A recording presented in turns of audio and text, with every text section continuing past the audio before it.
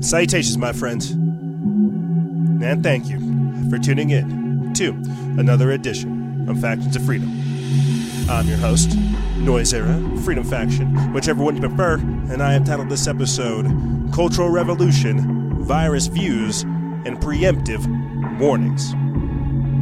That's right, we talk about these statue topplers around the nation, as well as the chads and chops that we see popping up in DC, Seattle, and more.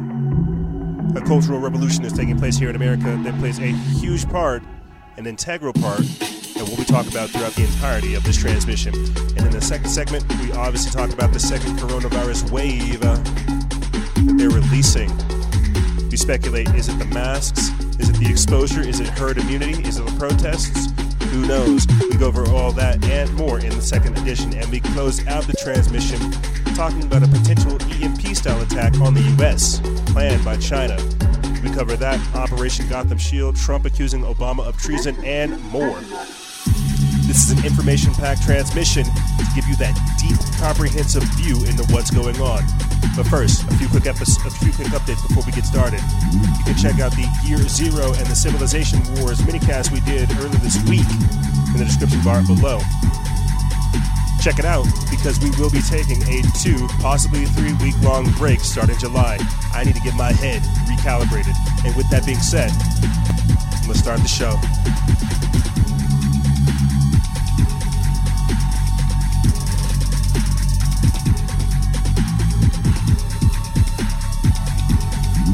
Salutations, my friends, and thank you for tuning in to another edition of Factions of Freedom. I'm your host, Noise Era, Freedom Faction, whichever one you prefer, and this is show number 1023, season 10, episode 23. Yeah, I won't lie to you, ladies and gentlemen. Earlier today on the hike, prior to the show, I bent the knee and I said a prayer. Now, I'm not virtue signaling. I'm not trying to do anything. If anything, I'm just trying to tell you guys where my head is at. I was filled with such rage, such fury, such violent thoughts, man.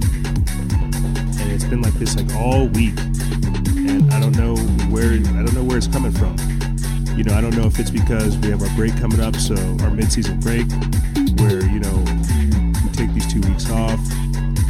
I don't know if it's because of everything that's going on outside with the protests, the riots, you know, the COVID nonsense. But all week, I have been increasingly frustrated and angry.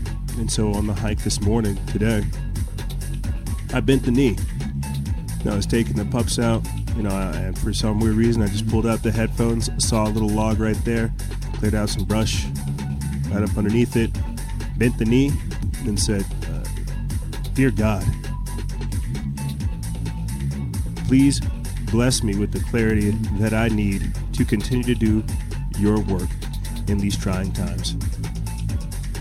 Dear Lord in heaven, please give me the strength that is necessary to do your will here on this earth. Because these days, and this is where the prayer, I didn't say this part, these days that we're entering into, you know, they're becoming increasingly chaotic. But I did finish the prayer off saying, in Jesus' name. And now, I don't do that normally, but that's what I'm saying. As I was filled with such rage, and such a fervor, that I had to just sit there and clear my mind, man.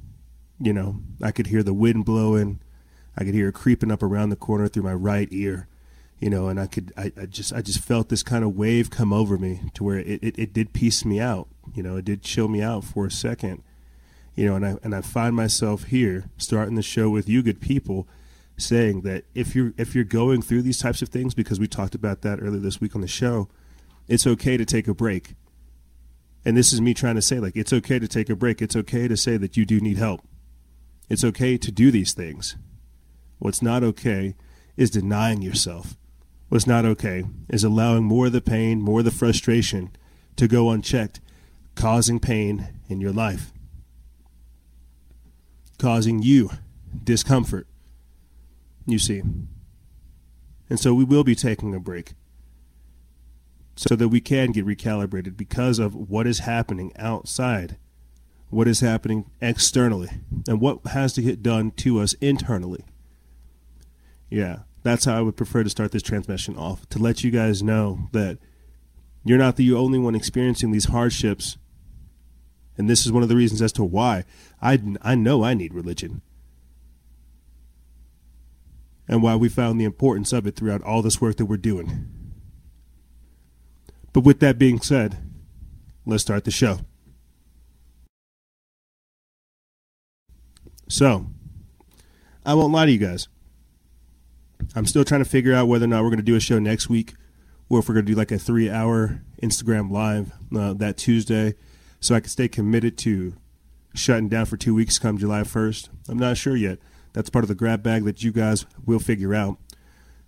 But to start this transmission off, talking about the Cultural Revolution, coronavirus, right, as well as these other strange things that are happening over here in the tail end of things, EMP attacks, Hillary Clinton's emails, potential arrests coming, Trump calling Obama treasonous, former Israeli prime ministers being named in the Jeffrey Epstein debacle.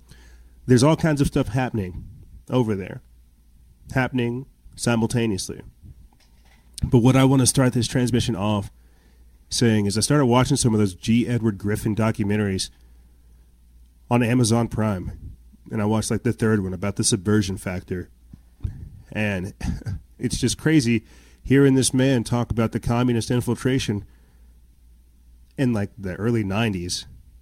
And then him referring to the previous 40 years of the communist infiltration of government and how they've destroyed any committees, any intelligence boards, both local for police, statewide. You know, they've done all kinds of different stuff so that they don't have eyes on them. And the infiltration is wide and vast. But to hear it come from somebody talking about it with a 40-year perspective, and this is why we had Craig Fitzgerald on to talk about the history of communism and modern Marxism and more. And again, the subversion of the West. But to just hear it and to get that political understanding is a little bit different. That historical and political understanding is a little bit different. We're now here with Antifa, with Black Lives Matter, with Indivisible, with whatever organizations George Soros funds. This is why, and you guys have heard this here on the show, this is why you guys have kind of heard me discover the importance of being American. Why I tell you all the time, I came into this doing the UFOs and the paranormal. I wanted to talk about all these strange things and more. I wanted to figure out what was going on. But I didn't understand about this infestation, about this subversion of the West. I thought, shucks, didn't everybody grow up watching Saturday morning cartoons? Apparently not. Apparently some people were raised at their childhood to destroy America, to hate traditional values. You heard me talk about that this week on Instagram Live of a Harvard magazine advocating for the abolishing of the family. And this is, again, another communistic goal. We talked about that as well with China and their one-child policy. And it's just crazy to hear this stuff because you guys know, for people that have been following as long as we've been doing this, this is relatively new information. But this isn't new information, you see. This is a history. And we're making history right now, resisting it. We are making history, reporting on it, and breaking these things down. And that's why this is so fascinating and terrifying, because they are pushing. That's the secondary intro I wanted to have for the Cultural Revolution segment of this. But let's start getting into the content. You guys aren't here to hear these type of rambles. You're here to get your daily dose or your weekly dose of strange. I want to mention this, and I'll talk about it more so towards the end of this segment. But right here, new autonomous city planned for remote techies from Silicon Valley. This is put together by Katie Canales via Business Insider, but they reposted it over their Technocracy News on June 22nd. And before I get into this, it basically talks about the breakaway civilization. Now, we'll talk about Antifa, Black Lives Matter, communists, cultural Marxists, and things like this here shortly. But realize we're talking about a failing and a dying system. These technocrats, the people at the top, right? The Silicon Valley mafia, the big tech mafia, they want to do this breakaway civilization. They want to leave this dying system and create one of their own. The corporatocracy, the technocracy. Let's read a little bit of this, and then we'll continue on with more current news. It says ex-Uber executive Ryan Respesky is looking to build a private, politically autonomous city that would accept the anticipated exodus of Silicon Valley tech workers who are now remote since corporate offices have shuttered. As the Telegraph's Margie Murphy reports, Respesky wants to use the cash from the $200 million sale of his electric bike company Jump, which he sold to Uber, into developing a plan for such a city. Quote, more and more people can work remotely and are not tied to existing cities.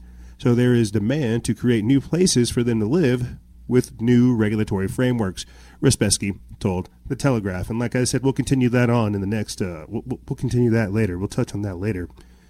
But the idea is for the elites of society, the technocrats, the Silicon Valley techies, the social engineers, to break away from mainstream society and create a separate society of their own, where they take, where they take all the people that work for FedBook, where they take all the people that work for Twitter, YouTube, and more.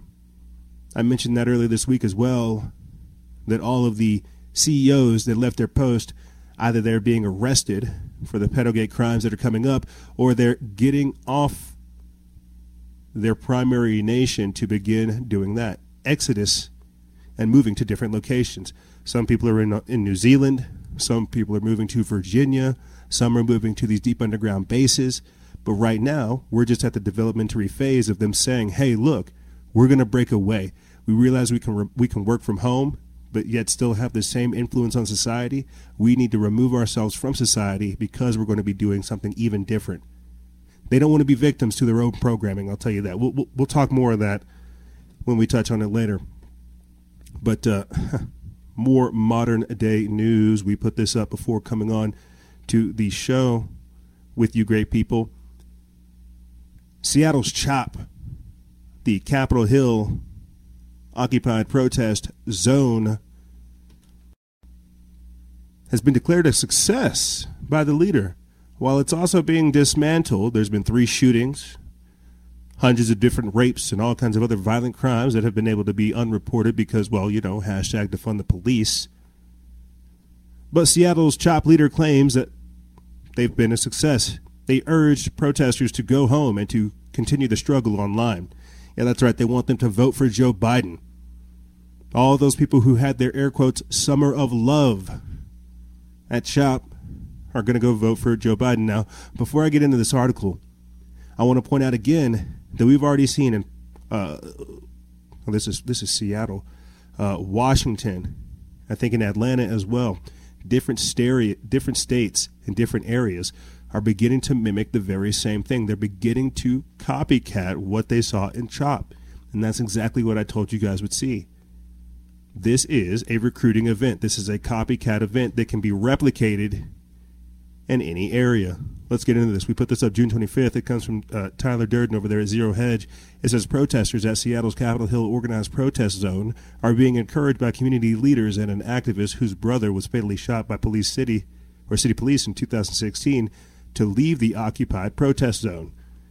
A Twitter account, which claims to be the, quote, official account for CHOP, posted a statement on Wednesday addressed to the, quote, comrades in the struggle, encouraging protesters to leave the area that was established earlier this month in the wake of Black American George Floyd's death in police custody.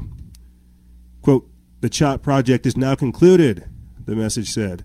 Quote, while we expect a very small handful of holdouts may try to remain in CHOP, no further organizing will be occurring to support this presence, and the number of on-site will be too small to to be more than for any annoyance for the pedestrians rather than a zonal blockade. It is unclear who runs the Twitter account. However, the statement was signed as from the, quote, Capitol Hill Solidarity Committee. Last night, the Solidarity Committee received notice from some of our trusted partners that the persons in the park were in danger. We immediately implemented our emergency relocation plan, successfully evacuating most of the park. Thankfully, no danger materialized. However, we are now left with the reality that very few people remain in our beloved CHOP. The message continues. I just want to talk about some of the additional files or posts that were with this. You guys can go see this on the page. The tweet's right there. It says that please amplify the message. Thanks for your guys' support over the past 2 weeks. They say that it was a success.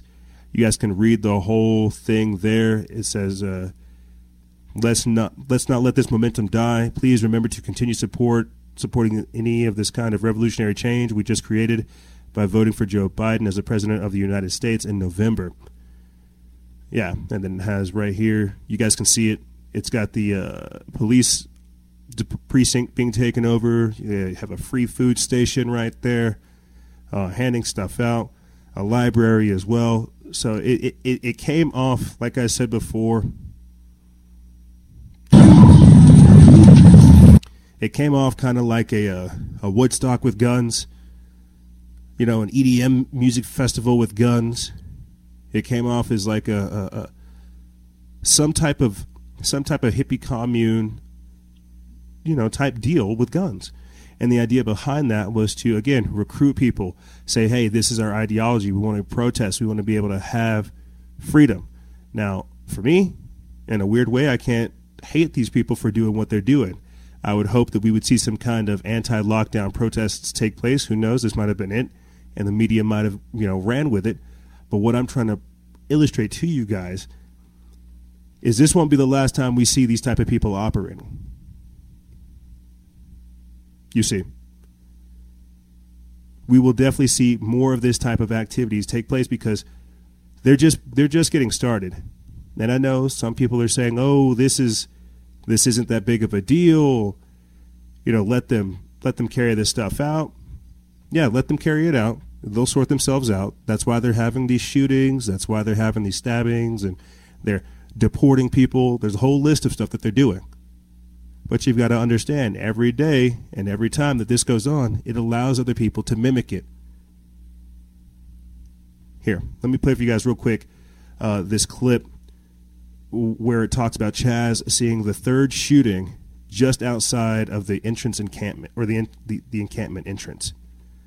So it's like as they're dismantling things, trying to shut it down, trying to get people out, there's a shooting that occurs. You see. So I'm very curious to see what will happen. I don't want to talk too much smack because I do respect these people to a degree, but this has to be noted as not necessarily a dangerous event. It has to be noted in history. This will continue on. See if we can get this clip to play for you guys. And it's not. It's going to be difficult. It's difficult. I'll just read this description and we'll continue on. It says a 30-year-old man was shot Tuesday and transported to a local hospital in stable condition. Police would not confirm where he had received the injury, but KING.TV noted that they found the man in a designated staging area set up by the Seattle Fire Department just outside the encampment.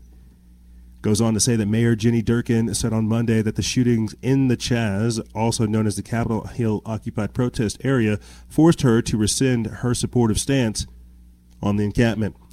The protesters and the rioters in the CHOP say that they will resist the Seattle mayor's orders to shut down the encampment, setting up the possibility for an ugly confrontation. So let's talk about this real quick, because this is that cultural revolution. They're doing this stuff because they want to be able to get the clips. They want to be able to say that our government's fascist, that they want to carry these types of things on. Let's talk about this real quick. What are we seeing? We are seeing people step up and take their freedom. We are seeing people exercise their First Amendment and their Second Amendment.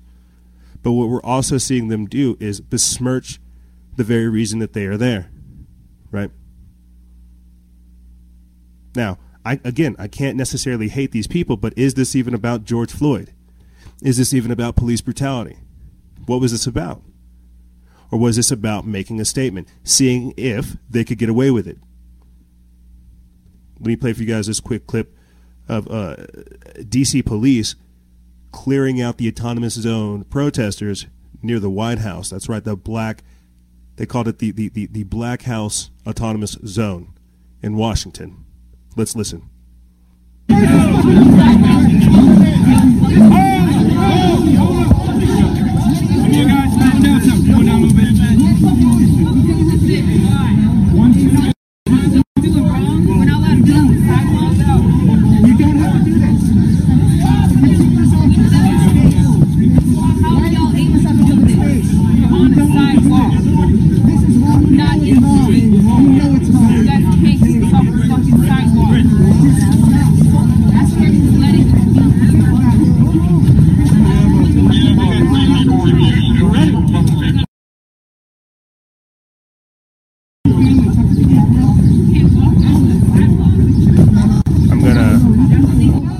I'm gonna let that play in the background as I say something real quick. You know, I keep thinking of Antifa as, you know, these basement dwelling people that are addicted to Starbucks hanging out, right? These are the useless idiots. These are the people that you see out there in the protests. These are the ones that have nothing to do, right? Upwards of 46 million Americans with a job right now, people not working, COVID-19. I keep thinking of like Antifa as just the useless idiots, the ones out there wearing the masks, you know, doing the stuff, trying to cause the agitators. But what I don't think of are the politicians that have signed over, right? The community leaders that have signed over, the business people. That was another thing that G. Edward Griffin talked about. He talked about the communist infiltration and how some communists pose as journalists, as businessmen, influential members of the society so that they can collect data on you. But because they keep no records and they always export it to the Communist Party officials, well, you know how that goes. You see, but we're talking about the useless idiots. We're not talking about the politicians. We're not talking about the banksters. We're not talking about the movers and shakers, the governors, right? That's what we're seeing right now. What we have to understand is when we're seeing this, a lot of these people, they are being used for this image, for this, oh, look at how chaotic things are. Look at how destructive things are, when they are the ones causing the very destruction, causing the very chaos. It's crazy, isn't it? But because we're in this upside down world that doesn't necessarily employ logic anymore, we don't know how to think for ourselves. We go along with it and we say, wow, how crazy is this? How dictatorial could this person be? It's crazy. I don't know. I think because, again, I was just looking at what was going on with G. Edward Griffin, what's going on in the past, what they have planned for us in the future. Just to see it again, just rolled out right now, is almost it's not terrifying, but it's just crazy to see. The useless idiots carry these things out with no problem. But here, let me get this article up for you guys, and I'll continue on right here. It says that the Seattle mayor will dismantle CHOP after the deadly shootings. We put this up June 22nd. It's from the Epoch Times, reposted from the Associated Press. But it says, faced with growing pressure to crack down on occupied protest zones following 2 weekend shootings, Seattle mayors said on Monday that the officials will move to wind down the block-long span of city streets taken over 2 weeks ago that President Trump asserted is run by anarchists. And what's crazy, too, I talked about this a couple or last week with you guys, that some of these business owners were actually victims of CHOP and unable to express their displeasure with the situation. But they can't say that whenever all these kids are wanting to hang out and have fun and do whatever it is they're doing. They can't voice their opposition right then and there. They'll get themselves beat. You're dealing with extremists, right? You're dealing with these radicals. They're not going to want to hear, hey, stop doing this. No, They're going to have to wait till afterwards, and that's exactly what happened right here. Capitol Hill residents and businesses sue the city of Seattle for failing to disband CHOP. This is put up June 25th over there at Signs of the Times. It says a group of Capitol Hill residents and businesses filed a class action lawsuit Wednesday against the city of Seattle for the extensive harm they faced as a result of CHOP, or the Capitol Hill occupied protests. Demonstrators have occupied several blocks around the Seattle Police Department's East Precinct in Cal Anderson Park for about 2 weeks, since the police left the precinct following standoffs and clashes with protesters calling for racial justice and the end to police brutality. It says that Calfo Eeks LLP, the law firm representing the group, said in a statement that the lawsuit is, quote, not a step their clients have taken lightly, adding that they stand with Black Lives Matter movement and support demonstrators' right to free speech and assembly. The plaintiffs include owners of an apartment building in the area and local businesses such as a car tender, Northwest Liquor and Wine, Sage Physical Therapy, and Tattoos and Fortune. The lawsuit seeks unspecified damages. Quote, this lawsuit does not seek to undermine CHOP participants' message or present a counter message, the lawsuit says. Quote, rather, this lawsuit is about the constitutional and other legal rights of the plaintiffs, which have been overrun by the city of Seattle's unprecedented decision to abandon and close off an entire city neighborhood, leaving it unchecked by the police, unserved by fire and emergency health services, and inaccessible to the public at large. You get that? They had to wait. They legit had to wait for people to say, hey, look, get out of here. We're done with this. You're done. This is cute. It's fun. Yeah, we get it. You know, Orange Man bad, whatever will help you sleep at night. You're done. We're trying to get back to work. We're trying to do things, but you're having too much fun trying to make a statement. You're causing harm. So you bet people are going to fight back. And because that's getting exposed, because you didn't hear mainstream media mention it at all, you have people running around, toppling statues. Before I play for you guys this quick clip of a Venezuelan activist saying that we need to defend our country against these statue topplers, let me just briefly bring up this clip of George Washington toppled. That's right. George Washington Monument toppled. This is after they wrapped an American flag around him, set the flag on fire, and then ripped it down. After. Because they got to show the disrespect, you know. We put this up June 19th. It comes from Daniel Payne over there at Just the News, Not the Noise. It says protesters in Portland, Oregon, overnight Friday dismantled a statue of a founding father George Washington after wrapping the monument's head in an American flag and setting it on fire, expanding the scope of the recent wave of vandalism against Confederate monuments throughout the country. The statue, crafted by Italian-American sculptor Pompeo Capini and installed in Portland's Rose City Park neighborhood in the late 1920s, was also vandalized with spray paint.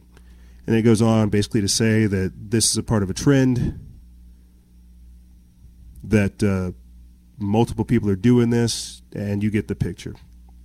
I kind of don't even want to play it, because we know what this is. It's the same thing I've been saying throughout these couple of weeks. Once they get done tearing down these statues, they'll come for your gods next. That's exactly what Sean King said this week. Tear down statues of Jesus because they represent white supremacy. Now, that's a different discussion for a different day. Let's just talk about just the statues, what that represents, toppling things. Remember earlier in the year when we talked about powers and principalities, rulers in high places, right? Bill Gates, the powers behind them that are still working. Notice that nobody's wanting to bring down the Baphomet statues or bring down the Satanic Temple. They'll tear down the Ten Commandments. They'll tear down churches. They'll tear down statues, stained glass windows, and all kinds of other things. But these monuments that they erect to their gods, they won't. Now they're coming for Mount Rushmore. But do you see what this is? It's an attack against your culture. It's an attack against your heritage. It's an attack against your belief. Because these aren't real liberals. These aren't leftists. These are radicals. These are extremists. These are e-racists, if you ask me. These are people that, again, we talked about the occult aspect behind it. These are people that worship that primordial evil, that nothingness. You see. But again, because people don't know history, they don't care to know these things, they don't see where this type of thing goes. Earlier this week, we had Elizabeth Rogalini, a Venezuelan activist, warning us in America, the U.S., saying, hey, you need to defend your country against these statue topplers or it will be destroyed. Now, we've covered a lot of things in Venezuela, the Food for Fingerprint program, right? Maduro's rise to power, them switching over from the dollar, the petrodollar, to cryptocurrencies and things like that as well. But to have someone tell us from Venezuela, we're not. She goes on to talk about the communist infiltration, the Marxist-Leninist invasion, and more. Let's play this and then we'll continue on. We put this up June 24th. It comes from Baxter Dimitri over there at News Punch. And it says Venezuelans recognize the signs of cultural Marxism that can lead to a communist takeover better than anyone else. According to Elizabeth Rogalini, a Venezuelan activist and social media influencer, Americans should be very concerned about the toppling of statues and attempted erasure of American history by cultural Marxists with a dangerous ideology.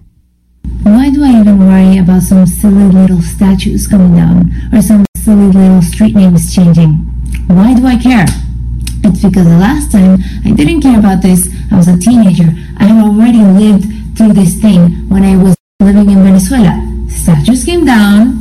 Chavez didn't want that history displayed. And changed the street names. Then came the curriculum. Then some movies couldn't be shown on certain TV channels. And so on and so forth. You guys think it can happen to you? I've heard this so many times. But always be on guard. Never believe something can't happen to you. You need to guard your country and your society or it will be destroyed. We didn't believe it could happen to us. It's true. It doesn't matter. Why worry? None of this matters in the first place. Ah, shucks. These are just a bunch of Starbucks baristas.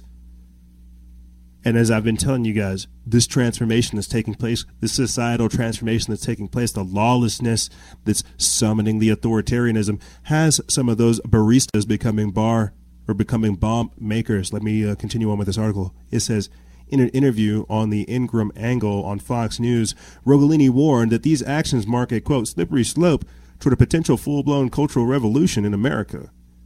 Quote, it's an attempt to change the identity of the country. That's my opinion, and that's what they did to us, she said. Quote, I don't think they're seeing past what's going to happen next because they're thinking these are just symbols of oppression, she noted. Quote, but I had a lot of friends who told me, oh, it's just Confederate statues. And I said, no, it's not going to be just Confederate statues. Just wait and see. This is a slippery slope. According to Rogalini, any and all symbols of American history are now on the chopping block. Quote, founding fathers are going to be attacked. Religious symbols are going to be attacked. And next, probably museums, she predicted. I mean, anything can be attacked if you just let it happen. If you just let the first ones come down, then there are no limits to what's next, which brings me to a more recent issue. Something that happened here in New Mexico. I should go ahead and tell you guys this. I'm going to be on NPR this week talking about that shooting that happened in New Mexico because we had statue topplers try to come here and carry this type of stuff out. The New Mexico Civil Guard put a stop to that. But you see, that narrative's not out there. Stopping these protests. You see, you're considered a white supremacist or a domestic terrorist, as Joy Behar or Hillary Clinton calls it, fighting for your freedoms and more. This is what's going on. Because it's not about statues, it's not about oppression, it's not about tyranny. It's about, or it actually is about tyranny. It's about control. It's about what can they get away with. As I said before at the start of this transmission, you hear me learning, or I guess discovering the importance of being American. Because these are not creators, these are destroyers, these are manipulators and controllers. These, yes, they want a revolution. They want to rule on the ashes. They don't want to create something. They don't understand that if you burn a tree, you can actually use the charcoal from, like the charcoal and the ash, and put it back into the ground and have like a healthier soil. They don't understand this. They just want to burn everything down. You see, it's the ideology of these people, the cultural revolution that's taking place. That's why I talk so much about the spiritual configuration of these people, the psycho-spiritual configuration. But here it is, right here. Baiting Christians. BLM activist wants to expunge all statues of Jesus because they were created as tools of oppression. This is put up by Signs of the Time on June 22nd. And I'm just going to read to you real quick this tweet that Sean King put up. We try not to touch racism, but we understand religion and things like this. He says that, yes, I think statues of the white European they claim is Jesus should also be coming down. They are a form of white supremacy. They always have been. In the Bible, when the family of Jesus wanted to hide and blend in, guess where they went? Egypt, not Denmark. Tear them down. And so I'll say this. We've talked about Cesar Borgia over here on the show, the whitewashing of Christianity as well. But we also talk about the Ethiopian Bible, right? One of the oldest Bibles in the world. It has the Book of Enoch still in it. Now, I'll let you guys talk about amongst yourselves the whitewashing of history that does take place, the whitewashing that does happen in Hollywood and more, and why it's also important to have, historically accurate texts and really follow this and all this, that, and the third. What I'm trying to say is they're making it about race, not realizing that religion is supposed to be a unifying factor. It's supposed to be something that brings people together. And I know I have members and followers that'll say, well, Christianity was beat into slaves. It was beat into black people. Is this a tool of white supremacy, having statues of Jesus? It even says in the Bible that there will be no graven images. You could even have discussions whether or not these statues are Lucifer himself. Right? This is a different discussion for a different day. But this is the great philosophical discussion that we should be having. Not taking these things down, representing a culture of nothing. Let me read this article. It says, Sean King said Monday, it's time for anything resembling, quote, white Jesus to be expunged from the public square. The staunch Black Lives Matter activist made the comments as online activists continue to debate which statues and monuments were culturally unacceptable in 2020. It says the May 25 death of George Floyd, a 46-year-old black man under the weight of Minneapolis police, served as the impetus for activists to tear down statues of historical figures like Christopher Columbus and George Washington. Quote, yes, Mr. King said regarding his support for tearing down images of Christ. All murals and stained glass windows of white Jesus and his European mother and their white friends should also come down. They are a gross form of white supremacy, created as tools of oppression, racist propaganda. They should all come down. The activists doubled down on the matter in a response to the feedback, saying that, quote, yes, I think the statues of the white European they claim is Jesus should also come down. They are a form of white supremacy. They always have been. And then he goes on to talk about it. And so this is what's happening. And I guess the only thing I can really equate it to is last year and the year before last when we talked about China tearing down churches, China ripping up graveyards, China replacing the Ten Commandments with Xi Jinping quotes, China replacing pastors with Communist Party officials. I guess that's the only thing I can really equate it to, because that's what it'll lead to. No one decided to ask Mr. King what he believed in, no. But now, because we live in this virtuous and morally ambiguous society to where, well, the woke Twitter mob can tell us how we feel and what's true or not, regardless of research or regardless of actual discussion, we just get activated and told what to do. This is where we are. No real discussions, nothing to actually believe in, believing in the nothingness. The apathy, the nihilism, the self-loathing. Very, very interesting. But again, this is that world that we've entered into, to where we just keep doubling down. We've got to do more. You see, more and more and more. Very, very interesting to see all of this stuff kind of take place, to where the technocracy is allowing for the destroying of government, the destroying of religion, the destroying of interpersonal relationships, privacy, and more, that we are just being commanded by nebulous figures being promoted on these platforms. It's just crazy to see, because no one asks what these people represent, what their real beliefs are. They're able to just be be that pawn that revels in the 15 minutes of fame. It's crazy. But speaking of crazy, since everybody wants to tear down statues, this is what you're going to get. Right here. Army soldier allegedly gave classified info to satanic neo-Nazi group. That's right, a U.S. Army soldier was charged for allegedly giving classified info to a satanic neo-Nazi group. Think about that. So I'm not saying Sean King's satanic, and I'm not saying that he's part of some neo-Nazi group, and I'm not saying that he's part of the communist Marxist cultural revolution. But these are the type of people you're going to deal with. People that think that they have your best interest at heart, that can act as if they're your best buddies, and then set you up on a silver platter to be delivered to your enemies. That's exactly what this individual did right here.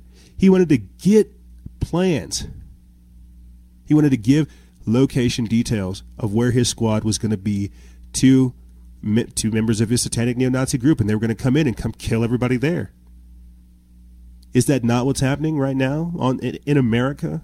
Right? Are we not having infiltrators come in here, gather as much information, act as if they are our friends, only to sell us out? Let's get into this. I equipped it with another article from the Daily Caller, but we put this up June 22nd. It comes from the Drudge Report feed, and it says a U.S. Army soldier is facing charges they allegedly gave classified military information to a white supremacist group with satanic leanings.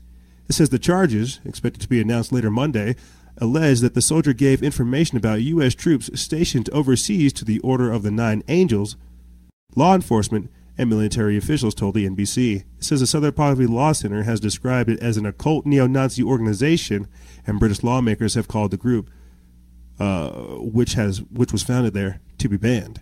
It says the UK group Hope Not Hate, in its annual State of Hate report, cited the Order of Nine Angels as a major influence of the Nazi terrorist group, both in the United States and Europe. Quote, Order of the Nine Angels seeks to harness supernatural forces to overthrow the alleged Nazarene, the Jewish influence of society, reduce the population of mundanes through acts of extreme barbarism, and usher in a new imperial aeon, a new imperial age, ruled by a race of satanic supermen who would colonize the solar system. The group wrote this year in the report. So think about that. Now, whether or not any of this is accurate, because, you know, it's the Southern Poverty Law Center, they like to smear things and more. But think about this. Again, the mindset of people. We talked about the witches that bind Trump, right? The witches that bind Trump, hashtag Magic Resistance, the Occult World Series that we've done, the Satanic Temple, and more. Now we're talking about Antifa. We're talking about Black Lives Matter activists saying, hey, tear down statues of Jesus Christ. They will have no gods. They will have no religion. We don't want them to have anything. We don't want them to have a lineage. We don't want them to have history. We don't want them to have religion. We don't want them to have anything. These people represent the nothing. A cultural revolution. These people, what these people are doing is rewriting history. And I know we say this time and time again, but I don't think people really grasp it. Grasp what that means. That's why I use the phrase rediscovering what it means to be American. This is why you hear them say, oh, America sucks. America will never be great. You know, no borders, no walls, no USA at all. No one's illegal on stolen land. This type of talk. Because in the communist eyes, they want to use 2020 as ground zero, as year zero, as the launch point for what they're doing. I'm going to read a little bit of this. I mentioned it earlier this week on Instagram Live. I'll put the link for it in the description bar below, but it's an article that comes from Sons of Liberty Media, written by Kurt Nemo. We didn't get around to posting it this week, but it talks about year zero in America and how pulling down statues is only the beginning, akin to what the Venezuelan activist we just played talked about. It talks about Pol Pot, cultural Marxism, the Cultural Revolution, the Communist Party, and more. I'll read this, and we'll talk about this breakaway civilization right after. Because you have to understand, we're in the latter stage days of America, post-America. We've been underneath a spell for the past 50 to 60 years. This is why I talk about this communist infiltration, Antifa being the modern manifestation. And people have been so brainwashed and brain dead for so long, the same way that you see them going along with the COVID-19 hoax, they don't know what to do with this cultural revolution that's happening. This is why they want to take the new normal in a whole nother direction. Let me read this. Because I bet most Americans don't know who Pol Pot was. It says Pol Pot was a Marxist-Leninist, a student of Mao, and the General Secretary of the Communist Party of Cambodia from 1963 to 1981. He turned Cambodia into a one-party dictatorship. He dreamed of converting his country into an agrarian socialist society he believed would evolve into a communist society. In order to realize that objective, millions were forced to toil in the countryside. Quote, bad elements and new people, intellectuals, government officials, Buddhists, shopkeepers, disfavored ethnicities were either worked to death in rural collectives or executed outright. This is between 1975 and 1979. It is estimated that between 1.5 and 2 million people, nearly a quarter of the population, lost their lives. The Khmer Rouge made Maximilien Robespierre and the Committee of Public Safety during the French Revolution look like amateurs by way of comparison. Pol Pot and the Khmer Rouge called their terror campaign waged against civilization Year One. The idea that culture, heritage, religion, and history must be utterly destroyed to make way for a communist vanguard in the implementation of a revolutionary culture. In China and Russia, similar revolutions resulted in the death of around 100 million people. The Nazis came in a distant second. They murdered a paltry 16 million people. So Nazism, them saying Hitler, Trump is a Hitler, all this other stuff, right? Nazism only killed 16 million people, but communism combined killed over 100 million people. And you can see why. Through starvation, which we've covered with Venezuela, right? The Food for Pick and Prick program, the protests that have gone on there. Eating of the zoo animals, the Mad Max-like world that's gone over there, the starvation, right? We've covered this. Killing people who don't want to go along with the system, who don't want to get re-educated, or who survive the work camps. Communism. Let me get back into this. It says, quote, I see Black Lives Matter and Antifa as part of a global Marxist effort to destroy the United States. This was said by Dr. Carol M. Miss Swain, and she told it to Sputnik. It says their goals are more about attaining political power and money than protecting minorities and improving society. Their organizational goals might be quite different from the goals of the protesters concerned about police brutality and discrimination. It goes on to say that Lenin wrote, quote, when it comes time to hang the capitalists, they will vie with each other for the woke contract. This is certainly the case now as a transitional corporation jumps on the George Floyd bandwagon. The Ford Foundation, CIA, Amazon, Citibank, Facebook, Apple, YouTube, and many other large corporations are underwriting the effort to take down America under the banner of social justice and the destruction of capitalism. And I'll put that link in the description bar below if you guys would like to learn more, because they basically break down the corporatist revolution that we're seeing right now. This is not a real revolution. This is a bought and paid for revolution. It's got everybody all Twitter-pated acting like they're doing something revolutionary. Fools, all you're doing is going along with your willful destruction. By the very same technocrats, the corporatists that we're talking about. But what did I say at the start of this segment? Right here, new autonomous city planned for remote techies from Silicon Valley. Written by Katie Canales via Business Insider. The corporatists. We talk about George Soros, right? Foreign elements funding destabilization here in our country. What about techies who were able to affect the subconscious mind, program the masses, and manipulate them to carry out diabolical deeds against their very own interests? What happens when corporate America is able to buy up land and manipulate the people? Let me read a little bit of this. Maybe I'll paint a little bit better picture for you. Because right now, we're all in mainstream society. This is, again, their year zero. That's why we're seeing the splintering take place with the chops, the breakaway civilizations, things like this and more. Year zero. It says ex-Uber executive Ryan Rispaski, what I told you guys about before, is looking to build a private, politically autonomous city that would accept the anticipated exodus of Silicon Valley tech workers who are now remote since corporate offices have shuttered. As the Telegraph's Margie Murphy reports, Rispaski wants to use the cash from the $200 million sale of his electric bike company Jump, which he sold to Uber, into developing a plan for such a city. Quote, more and more people can work remotely and are not tied to existing cities, so there is demand to create new places for them to live. With new regulatory frameworks, Rispaski told the Telegraph. He says there isn't a location attached to the project just yet, but Rispaski is in contact with urban planners, including those at the Charter City Institute. He hopes to eventually leverage his connection with Silicon Valley's insiders to make his vision a reality. It says a charter city would entail working with a so-called host nation that would designate land for development. In exchange for an economic boost, they would give the okay for the city to operate independently. Charter cities and the concept of seasteading as a whole have seen a resurgence of interest from Silicon Valley during the COVID-19 pandemic, according to a separate Telegraph report. Seasteads are permanent, politically autonomous floating cities that would operate on international waters, free from government oversight and taxes.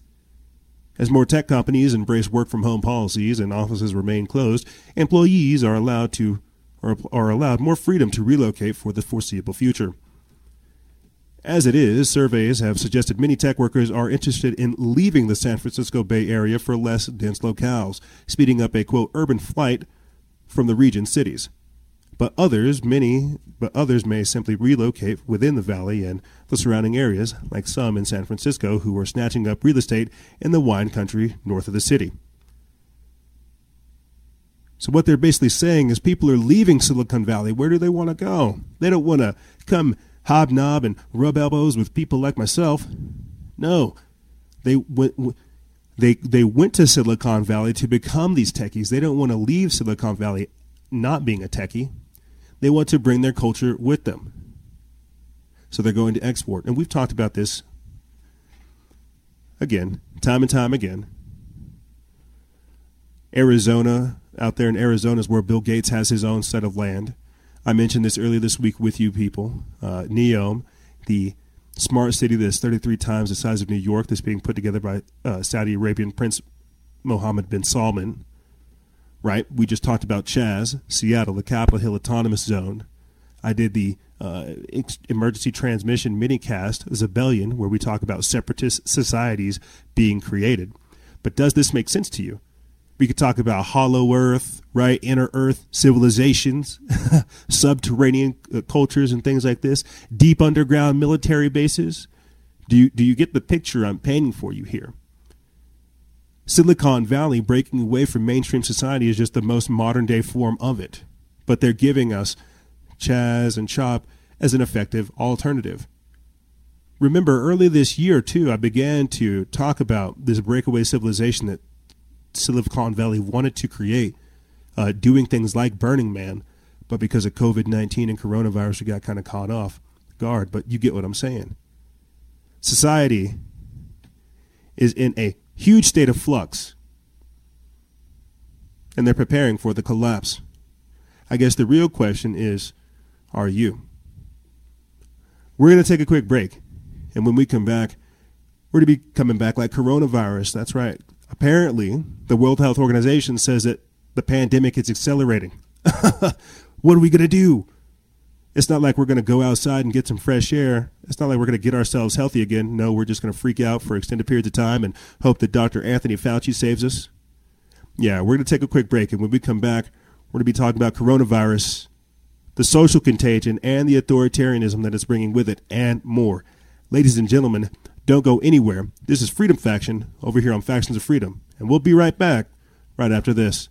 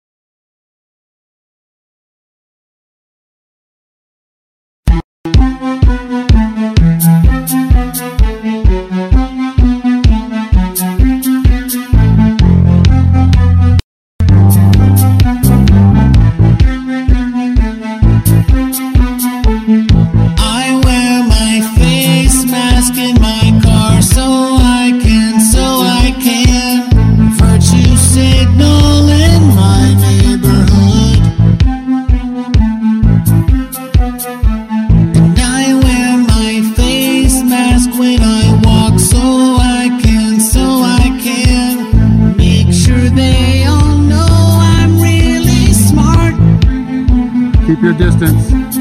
While they're deceiving me, it cuts my immunity. TV's got control of me. I turn it on, they say. But this is not over yet. Don't trust the man with the orange skin, oh no. It comes from China. There has to be some form of punishment. Don't mess around with the CDC numbers.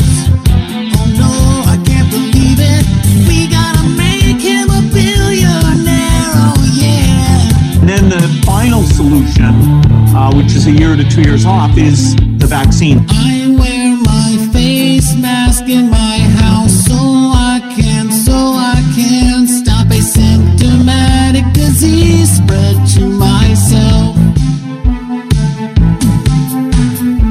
And I wear my face mask when I bike so I can placate all the Karens at the park.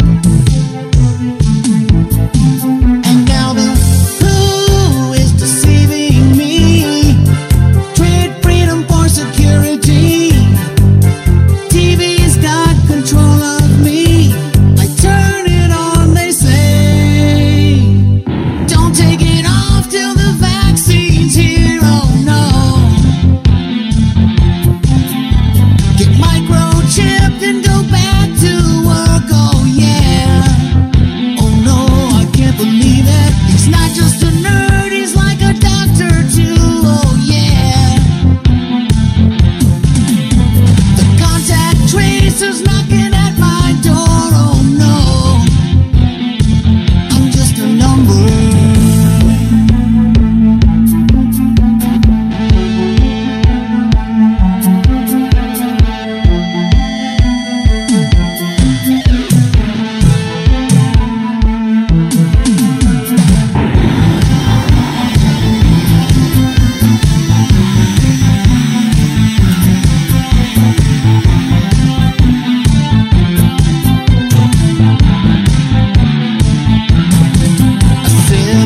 I wear my face mask in the car. I wear my face mask when I walk. I wear my face mask in my bed. I said I wear my face mask when I eat. I wear my face mask when I sleep. I wear my face mask, I can't breathe.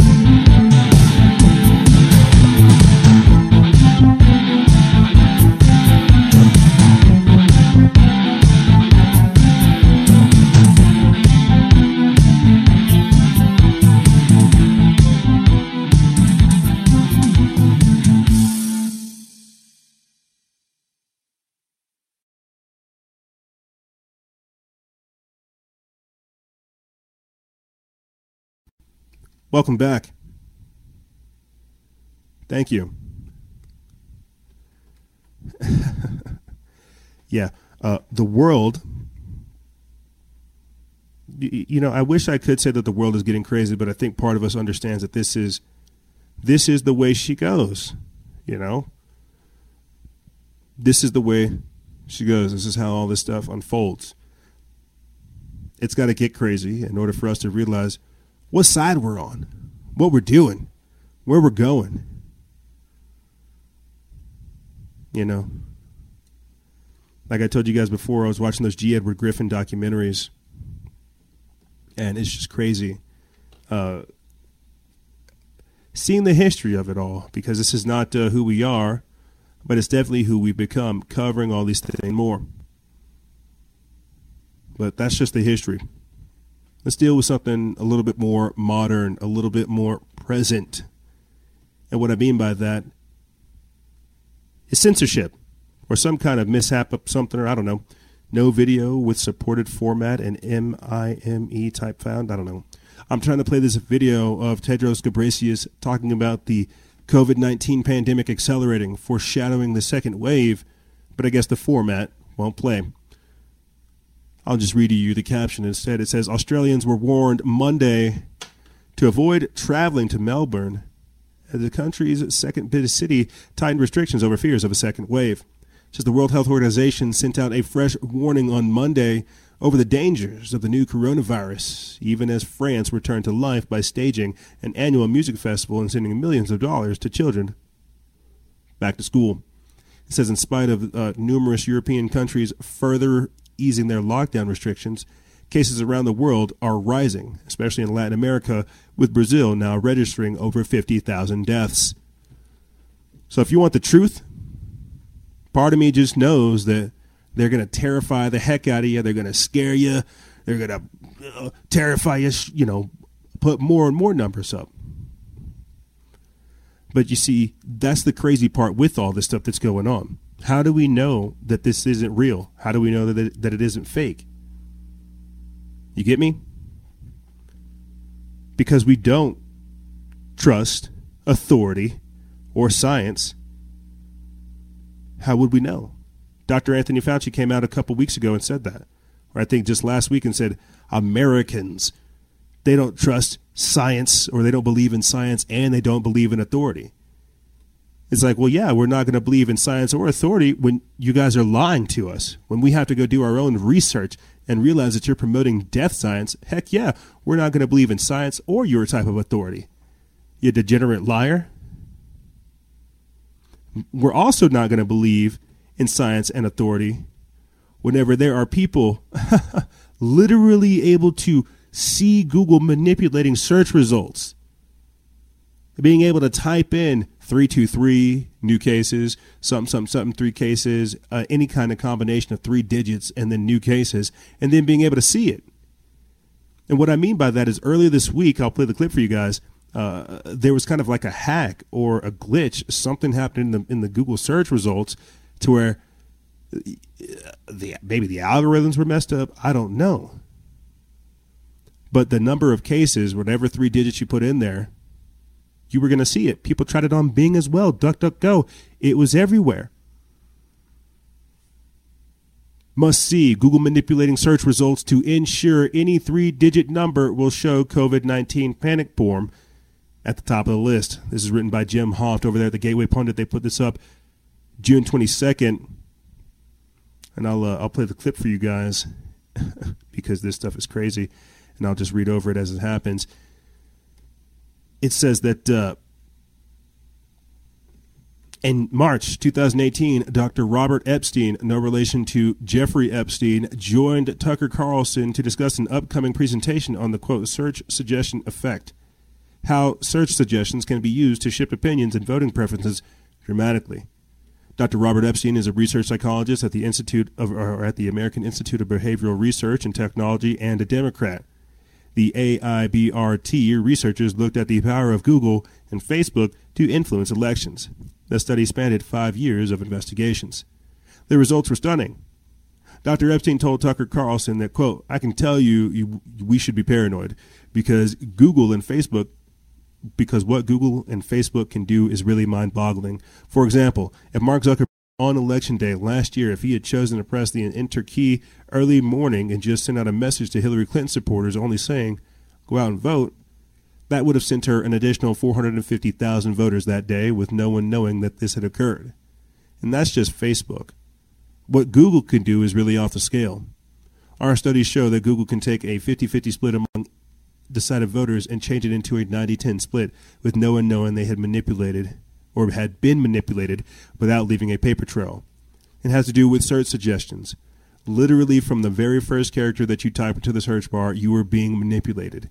And we've done 16 months of experiments. We've done all the research, and we know exactly how this works. The threat is absolutely, positively profound. It says Google and Facebook weren't surprised with the results. There's a reason why they've been targeting only conservative websites for the past 3 years. And now this. Jack Posobiec tweeted this out this morning, saying that search any 3 digits plus the new cases. It's wild. It's true. If you search any 3 digits and new cases on Google, you will see a coronavirus headline. Google continues to push the coronavirus panic porn by pushing headlines to their users. And that's exactly what video watchers are seeing right there. You're seeing the manipulation of the masses. This is why you're seeing people driving with their masks on. I'll be out there in the foothills. I remember, oh my gosh, let me go ahead and get my next article together before I tell this story. Because it's a little, I don't know, it just says it all in and of itself right there. Earlier this week, when I went for a hike, I was driving to my local spot up there in the foothills like I like to, and I'm driving up the right-hand side of the road, and I see this elderly couple walking down the road that I'm driving on, my side, on the driver's side, with their masks on, in the mountains.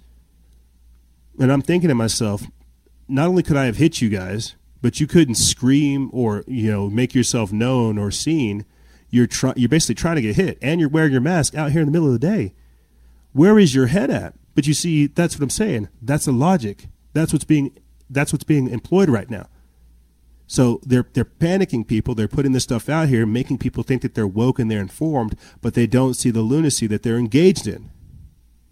And now, right here, medical experts tell UK government to prepare for the second wave of coronavirus.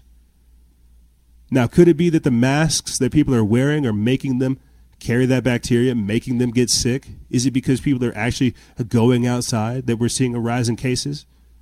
We're not having that discussion. We're just saying, hey, prepare for a second wave. This is put up by Nima Harris over there at News Punch. They put this up June 24th. It says a group of medical professionals are urging the UK government to prepare for a second wave of coronavirus amid fears that rules have been relaxed too soon.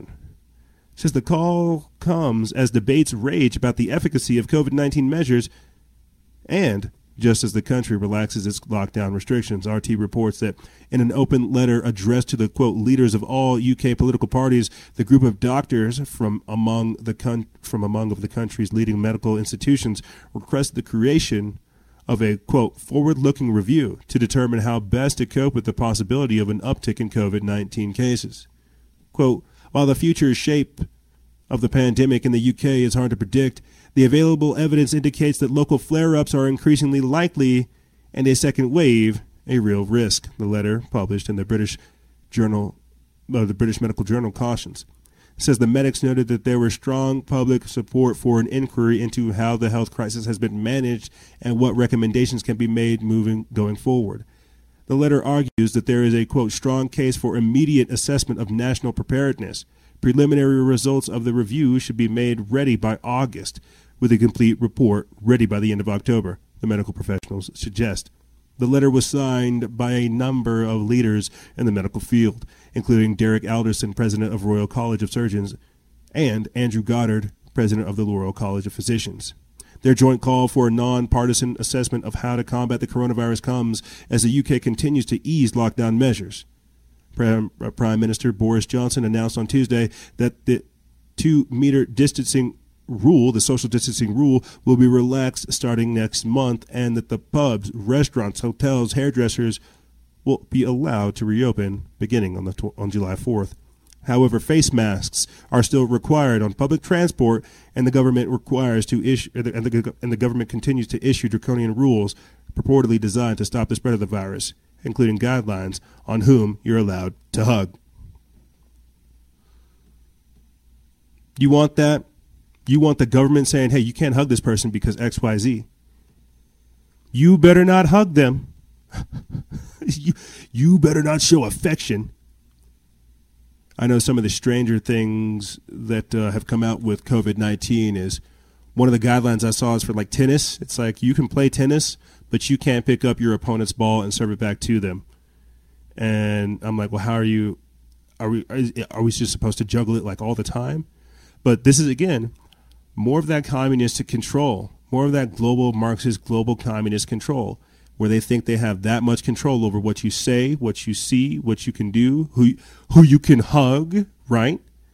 Give it a couple of more months and they'll tell you what you can eat. I wanted to mention this with the previous segment, right? With all the statue toppling and this, that, and the third. I saw an article pop up about giving Greta Thunberg her own statue, huh? I don't want to sound racist, but is that not white supremacy? You see, I'm waiting for Antifa to summon up their religious belief. I want them to talk about what their psycho-spiritual configuration is, what motivates them. And shucks, I hate to say it, but it's looking like Greta Thunberg is going to be their pope, going to be their saint. You get what I'm saying? These people have an ideology. It's an anti-human, anti-God, pro-earth agenda. And we're in the beginning stages of it. Mark my words. You already see them canceling culture. What happens whenever they add that environmentalist, earth worship aspect? You see the virtue signaling that's happening right now, the mask shaming that's taking place. What happens if we have to go back into lockdown to protect the earth? Let me get back into COVID-19, chaos, the virus views right here.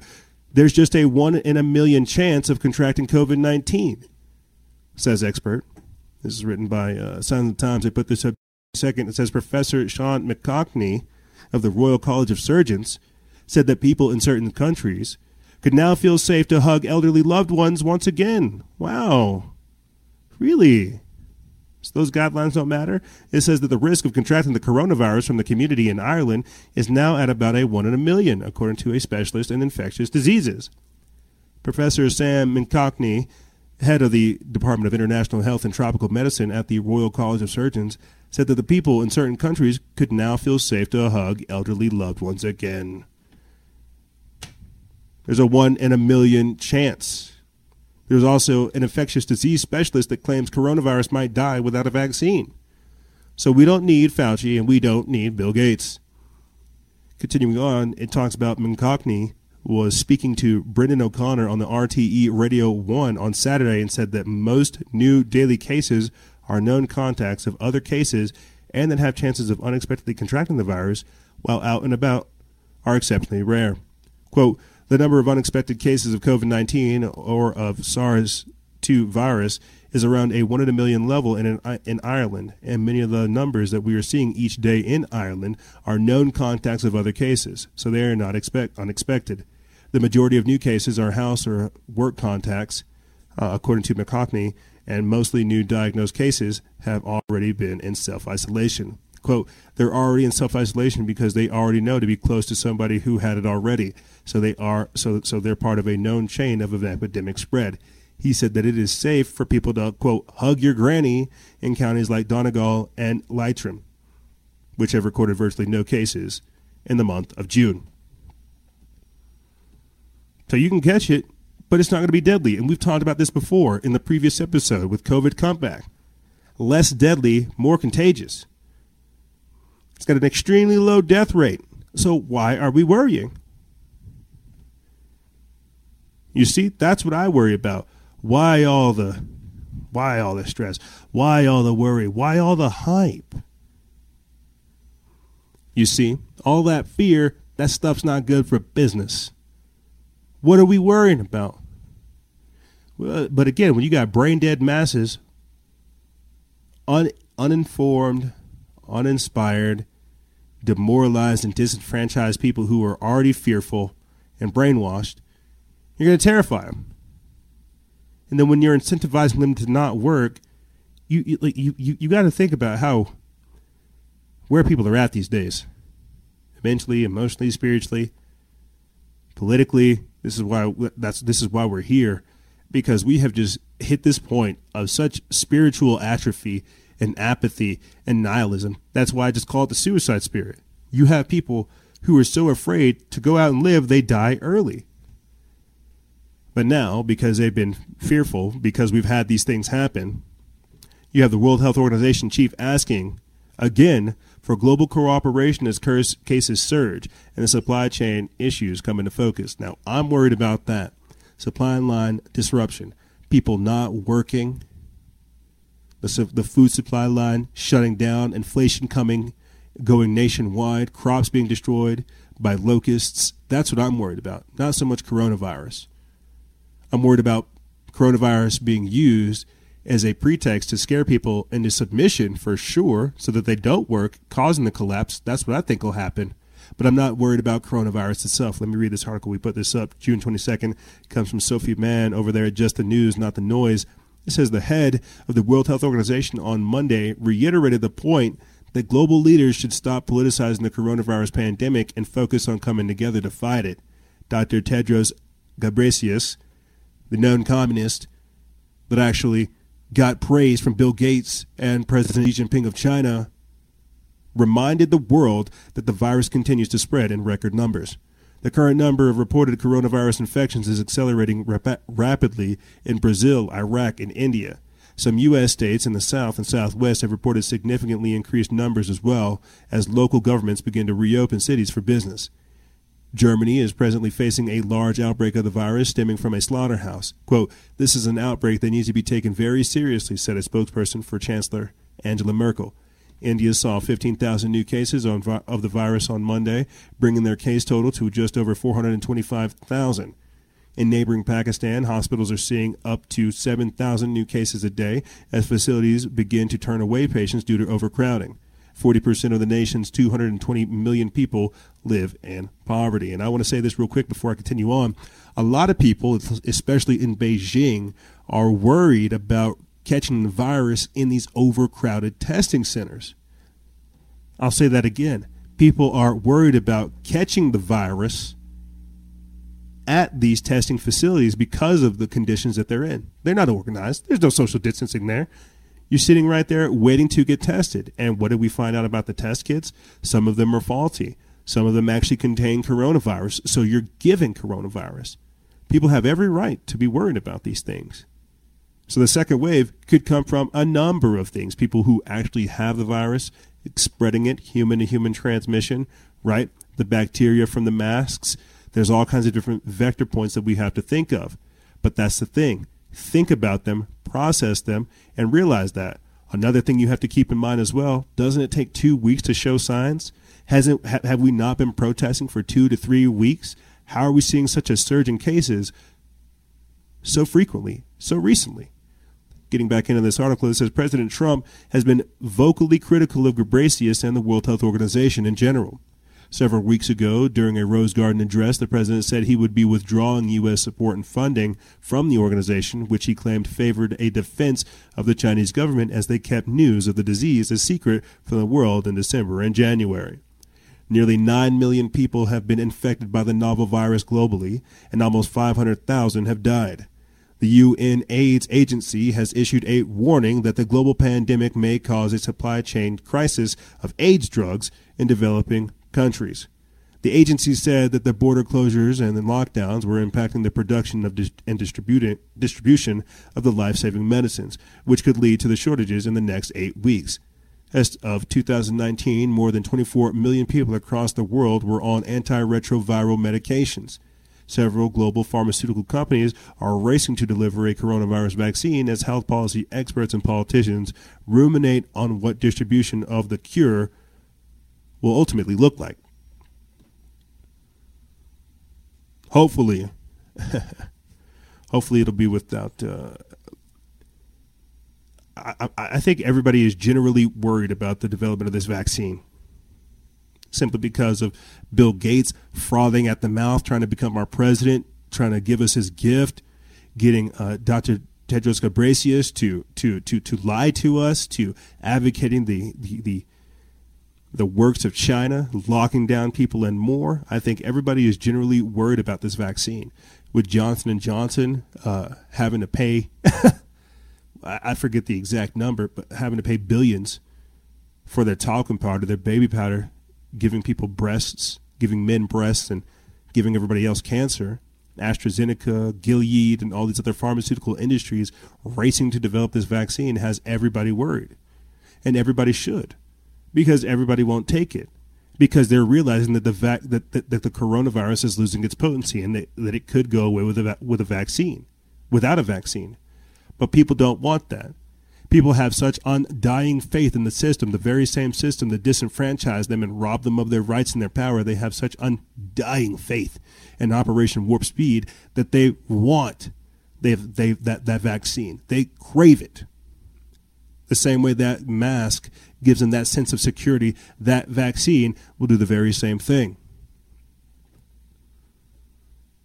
Well, since we're talking about pharmaceutical companies and things like that, why don't I mention that Bayer, one of the pharmaceutical giants, has agreed to pay a $10 billion settlement to thousands of Monsanto glyphosate lawsuits. Monsanto's getting taken to trial. Bayer's having to pay for them. It's great. Great. This is good. But and other times we would be able to celebrate this wonderful victory, people being, justice being met, right, outside of Dwayne Johnson, another person that received, I think it was like $528 million from the lawsuit payout. This stuff is good because this shows the track record and the history of what's going on. Many people don't know this, but Bayer has ties to working with the Nazis during World War II. So one of these people getting involved, and I'm sure the vaccine development, if not Bayer themselves or one of their subsidiaries, is some of the things that we should watch out for. This is why I'm just skeptical of anything that comes from Big Pharma, but let me get into this. We put this up June 23rd. It comes from Tyler Durden over there at Zero Hedge. It says, after decades of widespread use as company scientists play down research showing a definitive link between the product and growing rates of non-Hodgkin's lymphoma, Monsanto parent company Bayer has agreed to pay up to $10 billion to settle claims that glyphosate, the active ingredient in Roundup, causes cancer. Citing people familiar with the matter, German newspaper Handelsblatt reported that the company has agreed to settle tens of thousands of glyphosate-related lawsuits in the U.S. between $8 billion and $10 billion. Of that number, $2 billion is considered a, quote, reserve, which can be used to settle future claims, which I'm sure it will be. But see, we're worried about a virus. We're not talking about this. You get me? We're worried so much about the virus. We're worried about all these other things. We're not talking about why our society is getting sicker. Everybody's worried about this virus. Everybody's worried about a vaccine. No one's asking, why is our society getting sicker? Why are we allowing these poisons and these toxins to be introduced into our society? Why is our environment making us sick? Yes, great. Take Bayer and Monsanto to trial. Bill Gates, too, while you're at it. Shucks, go ahead and throw Anthony Fauci. But no one's talking about why our environment is getting more and more toxic. That's what I worry about. You know, I'll say this before I get into this article. I was in a meeting this past weekend with somebody from my local water authority. And after listing about several different chemicals that I could not, for the life of me, remember, you know, talking about how they're treating the water and the different things they're doing to make sure that it's clean, because we were talking about water filtration and fluoride and what was it? It's like fluoride and lithium and all kinds of other chemicals, harmful chemicals in the water to dumb you down. And here this guy is talking about all these chemicals that they introduce into the water.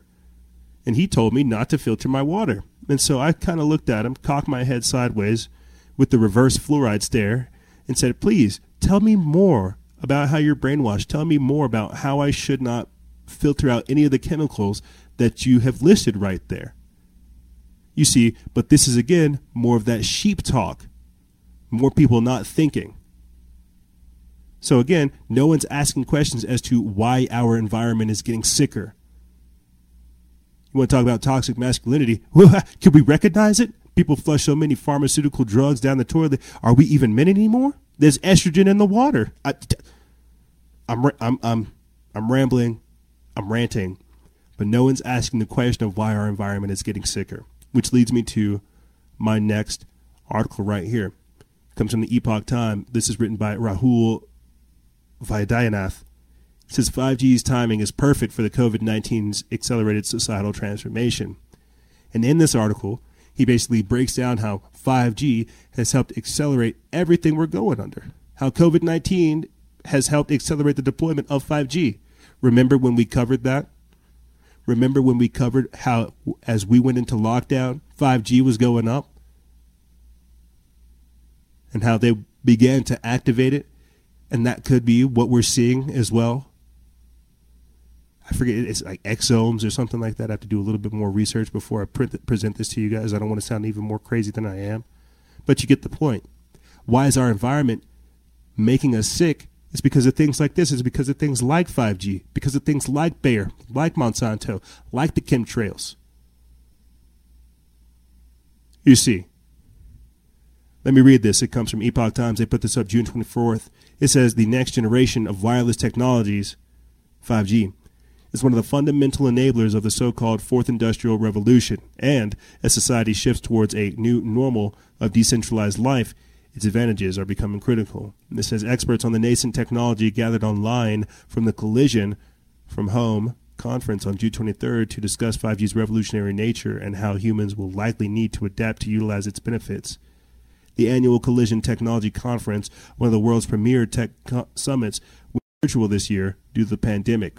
It's a silver lining of COVID-19 that this societal transformation is as convincing as it is nowadays to more people, said Marcus Weldon, Chief Technology Officer and President of Nokia Bell Labs, when interviewed on the first day of the 3-day online summit hosted in Toronto. Quote, COVID-19 has taught us all that businesses need the ability to remotely optimize themselves, he said. Companies are already reevaluating their real estate footprints, said Alex Rogers, Executive Vice President at Qualcomm, a company focused on the research and development of communication systems. Quote, 5G is going to be extraordinarily instrumental in enabling that work from anywhere.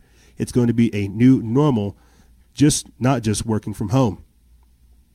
That's right, a new normal. The Internet of Things, 5G, roll it out. Yeah, you see, there are some people that want to go back into the lockdowns because they benefit. That's what I told you at the start of this. Who stands to benefit? The telehealth, the telecom industries, Microsoft, Google, Fedbook, Twitter, YouTube. That's who benefits. That's why I tell you it's an anti-human, anti-God, pro-earth agenda. And we'll talk more about the autonomous society and the building of the matrix and everything else that comes with that. But that's what this is. COVID-19 has done nothing but accelerate COVID-1984. The technocracy, the corporatocracy. Realize that as you are sitting alone by yourself, doing your self-isolating, realize that you're being re-educated through the media, through the masses, and through the information. Yeah, school might be out, but kids still have to have classes online. You, as the individual, either going to school or being the parent or even being a student, are going to be radically re-educated from the surrounding social information, from the news or from people around you, your community. You see, this is that societal transformation that's taking place. And they're using COVID-19 as a cover. We covered that just last week with you guys, the Great Reset, right? The socioeconomic reformation and the socio-political reformation that's taking place, a realignment of our views. Because, again, this comes from that global communistic order, that cultural Marxism, that cultural revolution that's taking place, where they rob us of our rights, where we say, take them, we don't need them. You see? All this, people are talking about, defund the police, get rid of police and all this stuff like this. I don't think people know what you're doing. That's why I say you're going to be summoning the lawlessness. You defund the police, the UN's going to come in here, and they're not going to have the same rights you're wanting them to, or that you think you have. You're not. And then it'll get worse. It'll get to a point to where people don't, well, shucks, they already don't have rights. It'll get to a point kind of like this. Right here. Police robots are being used for social distancing control. This is written by Muhammad Fazil Abdul Rahman via Smart Cities World over there at Technocracy News. It says COVID-19 is accelerating the adoption of police robots in several cities such as Tunis in Tunisia, Guangzhou in China, and Chennai in India. That's right, because humans are bad, right? Stay 6 feet. Keep your distance. Humans are bad, right? This one's not wearing a mask. Call the Karens. Because people are bad. Get the robots. Get the robots. Oh, see, that's the other part about this that people aren't aware of. We keep trying to shut everything down and not working. Somebody's got to keep society going. Well, that's going to be the robots. See, robots don't have to take a sick leave. Robots don't have feelings. Robots don't feel weighed down by any of this type of stuff. They'll go out there. That's what they're designed to do. You see how this works? This is what this is doing to people, where they're embracing this kind of like autonomous approach towards life, not really thinking, not really feeling, just kind of shuffling around from objective to objective. Check this out right here. Prepare for fearful masses. The toilet paper panic buying is returning as people are preparing for the second wave. This is written by Max Slavo over there at SHTF Plan. It says the mainstream media continues to do its job well. The mass panic among the public is rising yet again in the aftermath of the fake second wave being perpetrated by the mainstream media and the commands of their handlers in government.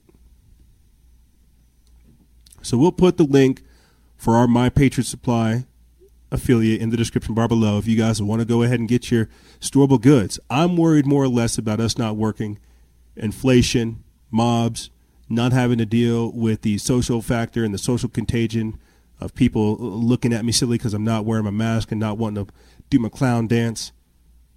But in different areas, because we know that a decent amount of our audience is in New York and California, you guys may have to wear masks. We found this out this week, that in, I think, New York and in New Jersey, it's now a legit crime to not wear it. It's been mandated right here.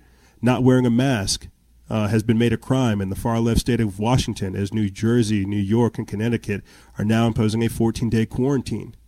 So we'll put a link for our American Warrior Appeal freedom bandanas that you guys can wear. It's what I wear whenever I have to. I don't wear a mask, so people can see that I'm pissed. But I also make sure that I match my awareness with preparedness. I'll put those links in the description bar below because people have to be prepared, but we shouldn't capitulate to these things. We shouldn't willingly be trying to get into it, buying the toilet paper, shaming other people, calling people terrorists that don't want to go along with this. The very same people that were calling those lockdown protesters terrorists are the very same ones calling for the defunding of the police, talking to you about racial justice and more. This is what happens when you have a corporate revolution. People don't know what the hell they believe in. They're just saying stuff that comes to their mind because it's not their mind. They've been taken over. And it's sad because sometimes when people are wearing these masks, you're not getting enough oxygen to the brain. You're inducing anxiety. You're getting fearful. And for some people, almost violent. And again, you got to think about what this new normal does. Like there's just so many psychological things with this that I do legitimately worry. We talked about it as well. We've seen a year's worth of suicide in 4 weeks because of the lockdowns. I'll say this, and then I got to take a break. If we fall again for a second wave or for more lockdowns, we deserve everything that comes with us. If we don't wake up after this, We probably never will. And that's the sad part. If we don't wake up from this, if we fall for another coronavirus wave, and I am worried, I am legitimately worried, because who knows? Bill Gates said with Event 201 that this was a dry run. There could be more events to take place. We wouldn't know, because just like Dr. Anthony Fauci said, we don't trust science or authority right now. The second wave could be very real. We might lose lives. But is it worth going through all this chaos? Is it going to be more deadly than the first? I guess that's what time will tell. And I guess that's what we've all got to figure out.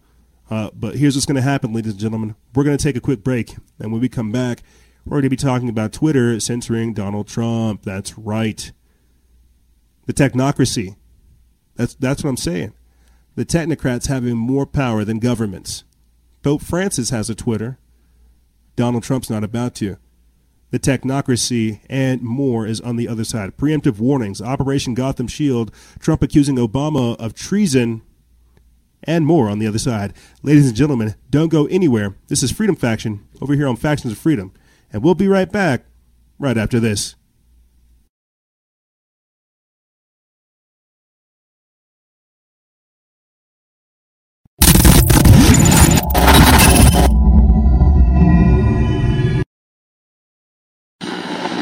Food supplies have been completely wiped out. We have our evacuation of all counties. I report complete devastation. We have a giant squall, cloud, covering up everything in the path.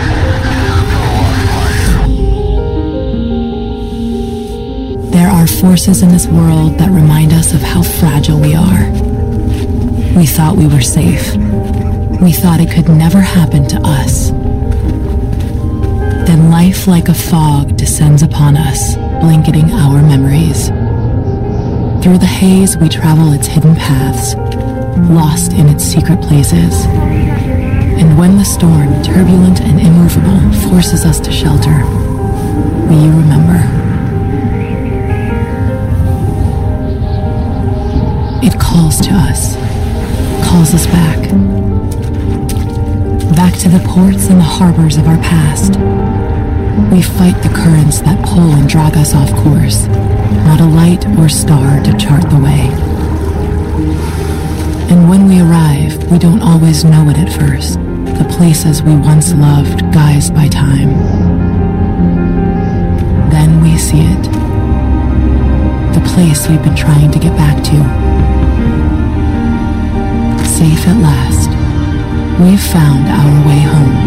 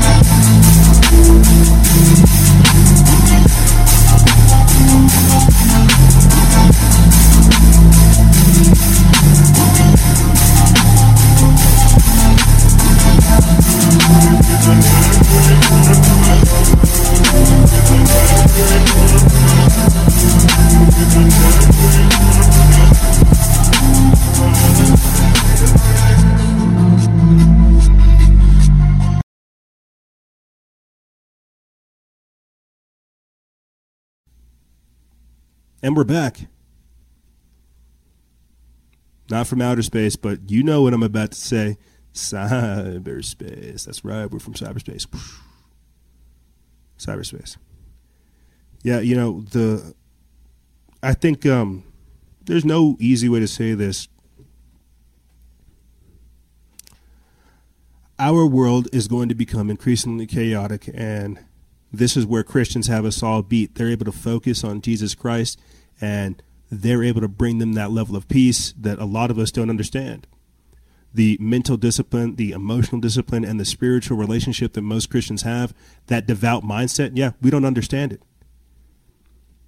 And the world that we have is becoming increasingly crazy, and that's why they're trying to rob you of your sanity.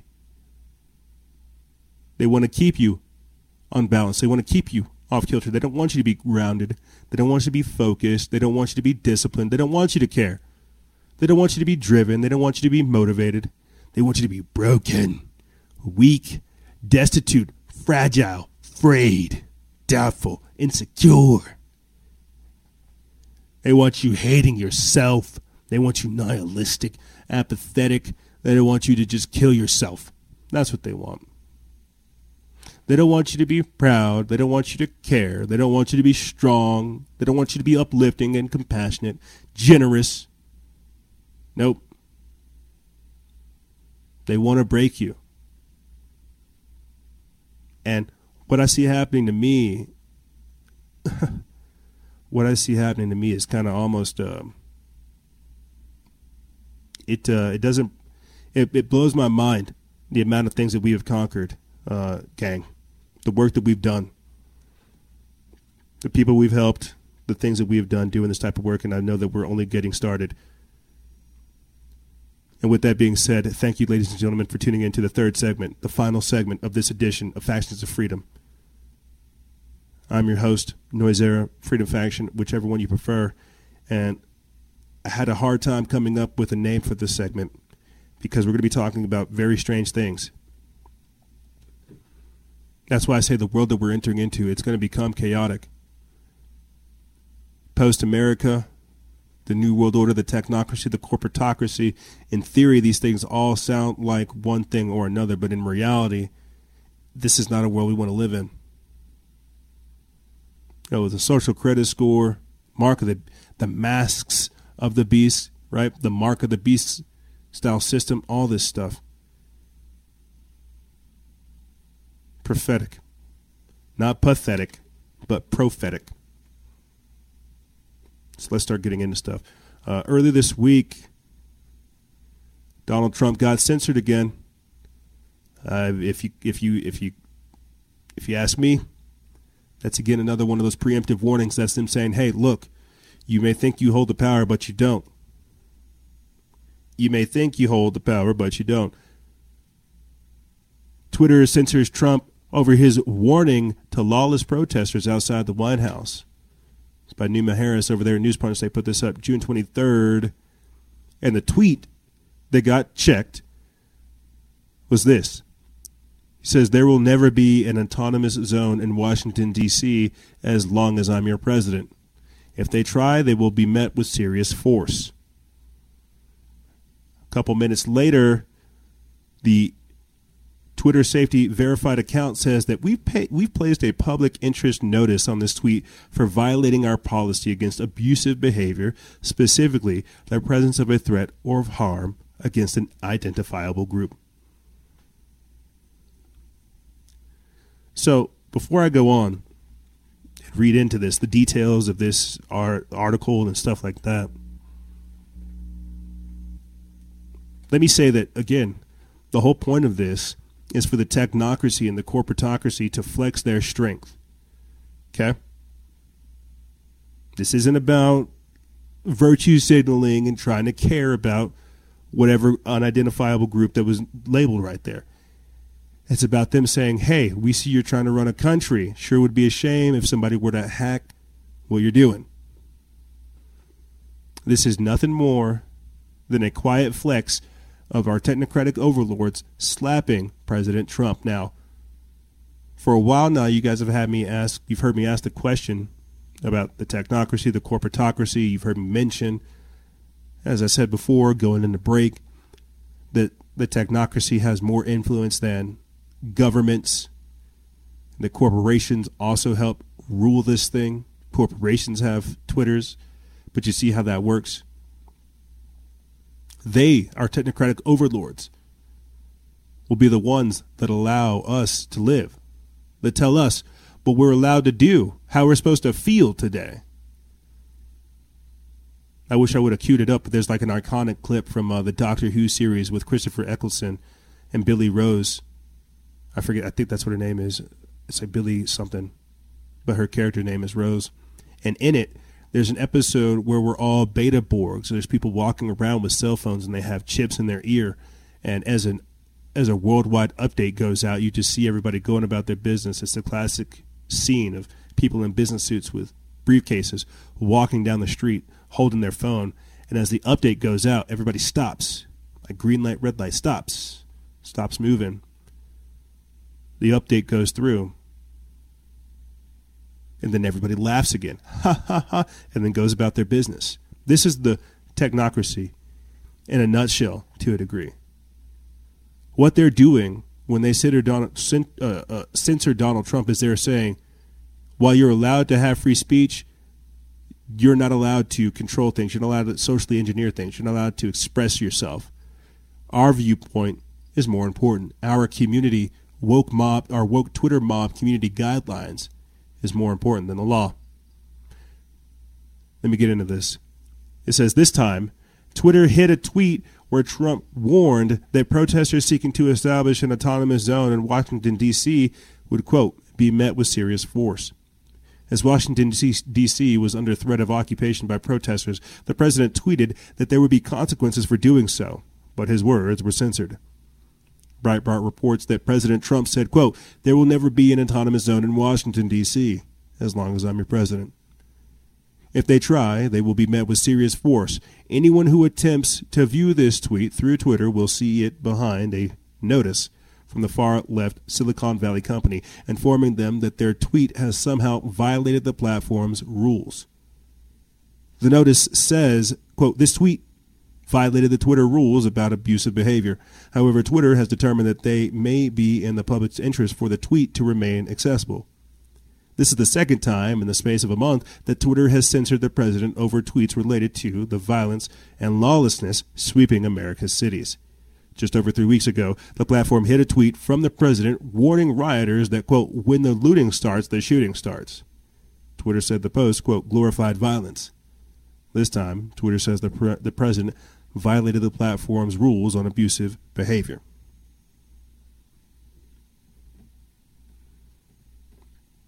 So I just want to say real quick that there are talks in the winds because of all this censorship that is going on of Donald Trump migrating to Parler. You can also find us over there on Parler @_Freedom Faction. Or @Freedom Fraction, no underscore. You can find us there. We will be operating there next week before we take our break, getting settled in over there. But I just think it's very interesting that we've been talking about migrating to Parler and Minds because of all this censorship. And as Donald Trump gets censored on Twitter, he too talks about migrating to Parler. Now, the important part about this, again, is that the technocracy is showing their hands.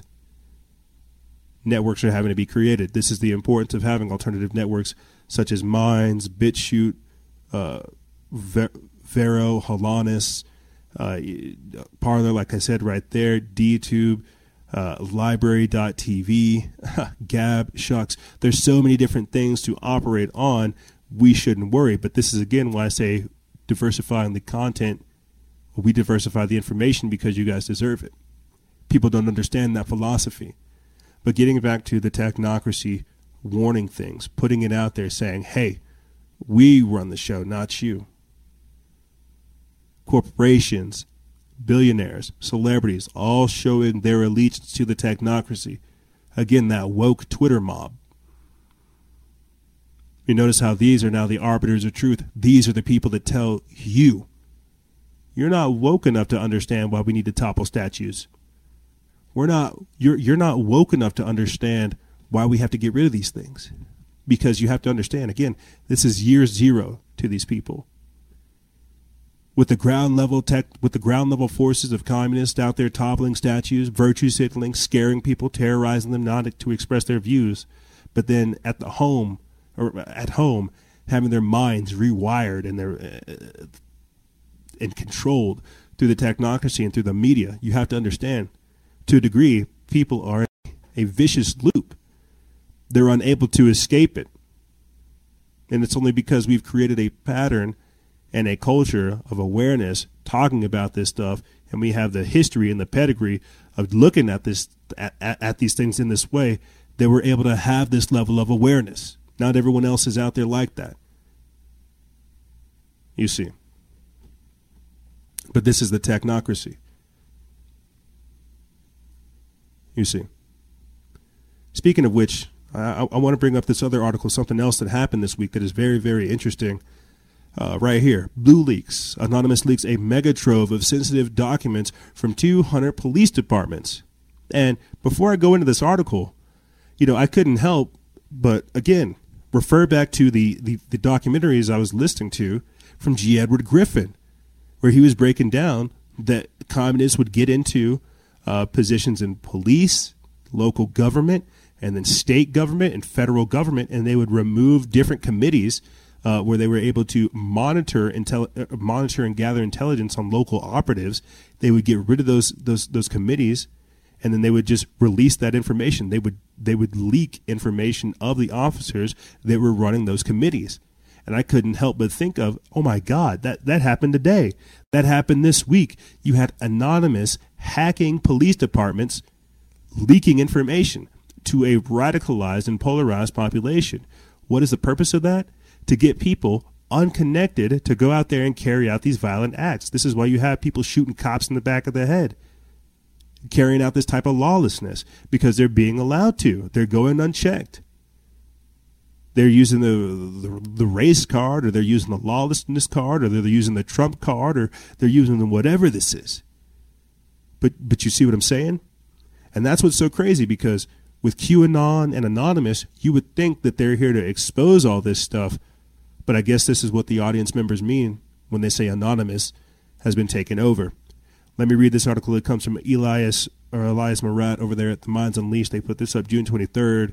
It says, as the United States continues to experience unrest following the deaths of Ahmaud Arbery, Breonna Taylor, George Floyd, Rayshard Brooks, Andreas Guardo, and dozens of others in the past month, the anger over police brutality and racism continues to remain palpable across the country. And with protests continuing across the country and the world, hacktivist group Anonymous has published hundreds of thousands of files online that it claims were leaked from over 200 federal and local law enforcement offices across the country. Dubbed, quote, Blue Leaks, the data dump includes everything from internal memos to emails, officers' personal information, and other information. Wired reports that the massive, quote, megatrove of documents was obtained by Anonymous and published by the DDoS Secrets Collective on Friday, June 19th, the holiday known as Juneteenth that marks the end of slavery in the United States on June 19th, 1865. The whole thing itself is 269 gigabytes. You guys can still go download it if you guys want to get all that people's personal information. And again, I just have to take a step back, because back in September, when we did the protest, our little rally, our little flag wave march, we ended up getting doxxed. People that I was standing with ended up getting doxxed. Their houses got doxxed. Their places of business got doxxed. Their significant others got doxxed. Their children's schools got doxxed. This is a classic communist tactic. This is what Antifa does. This is what Anonymous has now done. So this is what defund the police is doing. This is what I mean by that corporate revolution, where you have corporations and shadowy influencers telling you to go out and carry out these acts. That's what's so crazy about this. This is what I mean by like the purge-like situation that's going on out there. You got hundreds of thousands of law enforcement officers across the entire country basically calling in, saying, we're not showing up, we don't want to work, we're quitting, we're resigning, we're retiring, we don't want to do this anymore. And can you blame them? All this stuff that's going on out there, a runaway media fanning the flames, begging for lawlessness, can you blame them? People saying America sucks, no borders, no walls, no USA at all. Nobody wants to do anything. There's no understanding of law and order. We're just moving towards lawlessness and summoning up authoritarianism as a response. Obviously, no cop wants to deal with that. And so this is, again, some of that stuff that's going on. And so then what happens? The National Guard gets deployed. Well, what happens whenever they don't want to fire on fellow American soldiers or fellow American troops? You know who will, or fellow Americans? You know who will shoot Americans? Foreigners, the white helmets, UN troops. You see? But then we'll actually have backlash on that, and that's when the robots will come. But you see, it starts with stuff right here, anonymous leaking. I almost didn't post this because it felt like I was stirring the pot. I know what this means. This is a signal. This is sending out, again, either Antifa operatives, Indivisible operatives, Black Lives Matter operatives, or just lunatics, deranged and delusional people who have nothing else to do, who think that their grand revolution is killing a cop. And you don't have to tell me about police brutality or killer cops or police accountability or any of that stuff, but this is nuts. You have them trying to incite violence. This is what's going to summon martial law. This is what's going to create the economic collapse. Nobody's working. People are afraid to step outside their house. There's no new skills being taught. We're not doing anything new. We're degenerating. We're devolving. We're becoming decadent very fast. This is what I worry about. You see. This is why we have to do what we're doing. But continuing on, I'm not sure where this falls in the category of lawlessness or authoritarianism, but earlier this week, President Trump accused former President Obama of committing treason in an interview. And they played it. And so, what we're going to begin to see, because Hillary Clinton has to testify in court over what's in her emails on September 9th. You've already had the Mexican government or the Mexican president call for investigations into Obama's Fast and Furious. You're seeing stuff get set up. There were some other strange things that happened or that's been happening over these past couple of weeks. But you get the point. There is going to be some serious stuff coming down the rat hole. Now, whether or not Donald Trump tries to arrest Barack Obama, that's up for discussion. That's what the QAnon people are saying, right? Martial law had to happen so they can arrest the deep state traitors. Hashtag arrests are coming. I'm not sure. I don't know. But we are seeing some very, very interesting developments on that front. This is from Neiman Harris. They put this up June 23rd over there at News Punch. It says, in an interview with the Christian Broadcasting Network on Monday, Trump was asked what crime he thought Obama would potentially have committed by spying. The president replied, treason. Treason. It's treason. Let's listen. Oh. That they were spying on your campaign. You've been asked before about what crime he would have potentially committed, but I remember you talking to treason. Treason. That's what I was going to ask. It's treason. Look. When I came out a long time ago, I said they've been spying on my campaign. I said they've been taping, and that was in quotes, meaning a modern day version of taping. It's all the same thing, but a modern day version. But they've been spying on my campaign. I told you that a long time ago. Turned out I was right. Let's see what happens to him now. Durham is... I never met Durham because I want to stay out of it because otherwise it's going to look political. But Durham, as you know, is a highly respected person. And Bill Barr is doing a great job as Attorney General. Let's see what they come up with. But they don't have to tell me. All I have to do is read the papers, the insurance policy. In case she doesn't win, we've got an insurance policy. Well, that was all the stuff that we went through over the last, let's say, 2.5 years. Now we caught him. We caught him called Strzok and Page, the two lovers. Brennan way they lied. Democrats can't stand behind Homie, They just they can't stand him. Bill Barr. They just think he's political. You know why? Because he's doing such a good job. Because he's law and order. But he's got them in his crosshairs. And now we have to see what's going to happen. I will say this, if it were reversed, if the other side sat at the Oval Office right in that chair behind the Resolute desk, and it was the opposite, 2 years ago, 25 people would have been convicted, and they would be sent to jail for 50 years. On Obama and the spying situation, this idea that they were spying on your campaign, you've been asked before about what crime... Crazy. Going to jail for 50 years does not sound like a good time at all. But then again, you know, what's going on with... what is going on with our country right now? None of this sounds good. I just want to point this out real quick before we move on. You know, I'm looking at this picture of Obama and Donald Trump right as soon as like the presidential handshake goes off. And, you know, I'm looking at Donald Trump and I'm looking at Obama, and Obama looks like he's trying to reach out to Donald Trump and trying to talk to him. He's got his hands all out, and you're looking at Donald Trump with, you know, his hands. He looks pissed. He's got his hands closed. He's got his face looking straight forward. He's looking stern. And you see Barack Obama with his hands kind of out, everything open, just kept reaching over, trying to talk to him. You know, I was thinking about this before we put this up, and I had to say, you know, back at the time, we probably really didn't understand, you know, what was going on there. We probably legitimately did not understand, like, the handoff, why Donald Trump was being so openly disrespectful to Obama, things like this and more. Fast forward to where we're at now, I think it makes sense. They're going to kill Trump. Or at least they're going to try to kill Trump. All the stuff that we're talking about right now, all the little bit of gains that we've had, love him or hate him.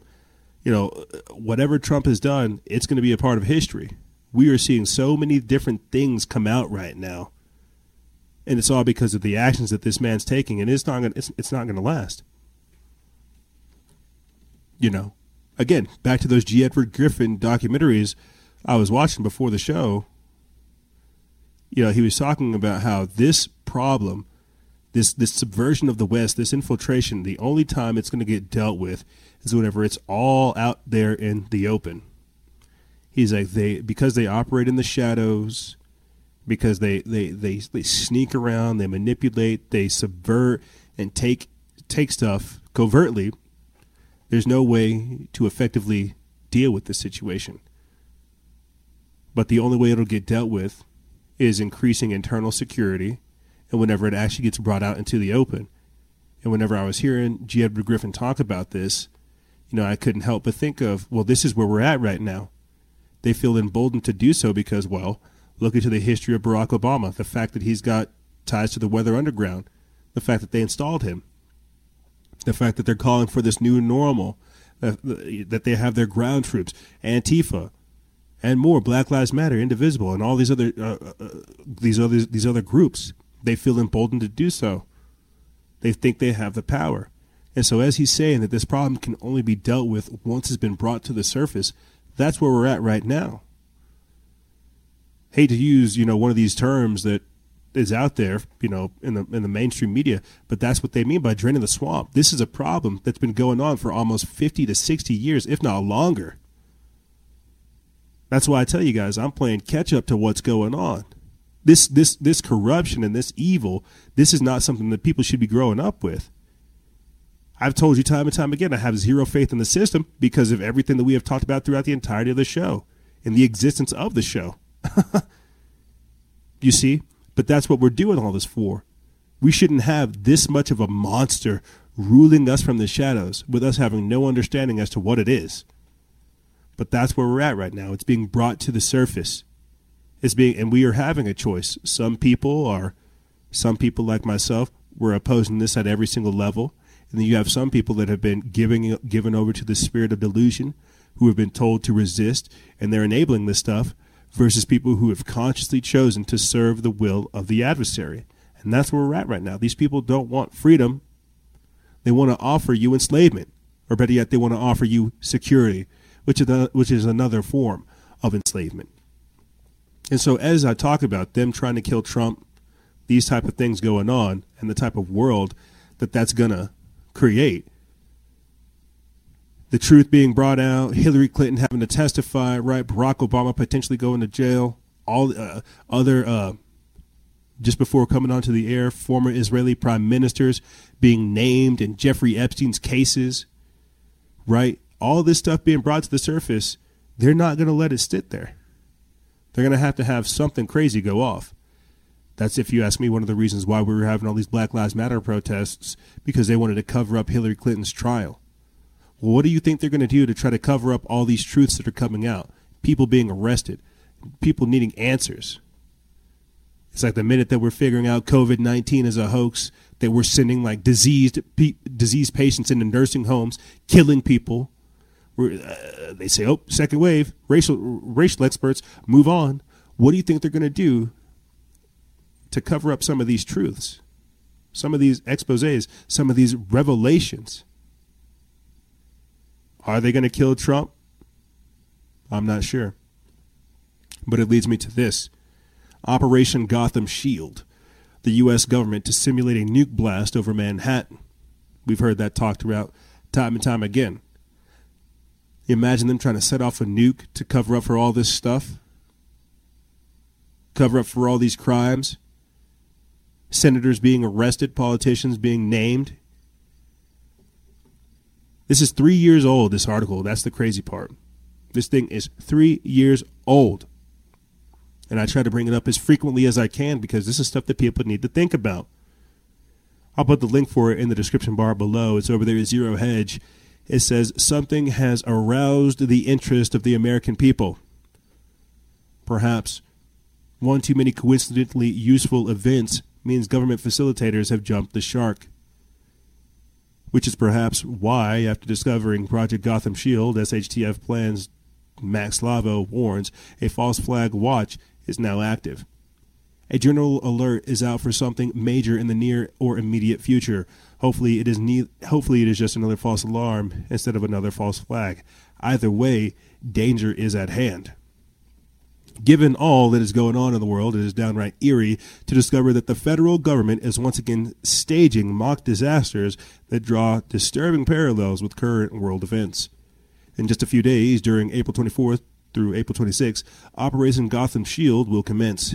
In a tabletop joint exercise or joint agency exercise involving FEMA, Homeland Security, and a myriad of law enforcement and military agencies, WMD, chemical and biological units will all be on hand as a response is tested for a simulated nuclear detonation over the United States' foremost urban center in the iconic and densely populated island of Manhattan and nearby shores of New Jersey. The potential for a more explosive false flag to spin out of control by hijacking and converting the simulated actions is all too real.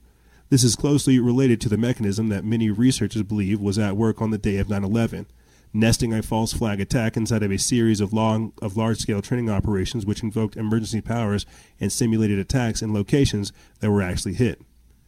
According to the Voice of Reason, it says on April 18th through May 5th in 2017, state, local, and federal organizations alike are planning for Operation Gotham Shield 2017, a major nuclear detonation drill in the New York, New Jersey area along the U.S.-Canadian border. During this exercise, 4 nuclear devices, 2 of which are rendered safe during the U.S. Department of Defense Vital Archer exercise, and 1 successful 10K detonation in the New York, New Jersey area, along with 1 smaller detonation on the U.S.-Canadian border, are to take place.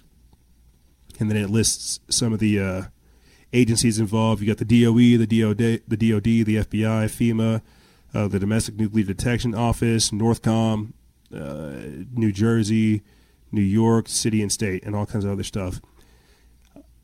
It goes on to say that the following document comes from the Nevada National Security Service. Their primary role with government is to ensure the security of the United States and its allies by supporting the stewardship of nuclear deterrent, providing emergency response capability and training, and contributing to key non-proliferation and arms control initiatives.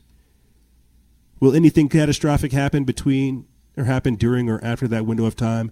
Will North Korea really attack the U.S. mainland? Will someone else do so and blame their overseas enemies?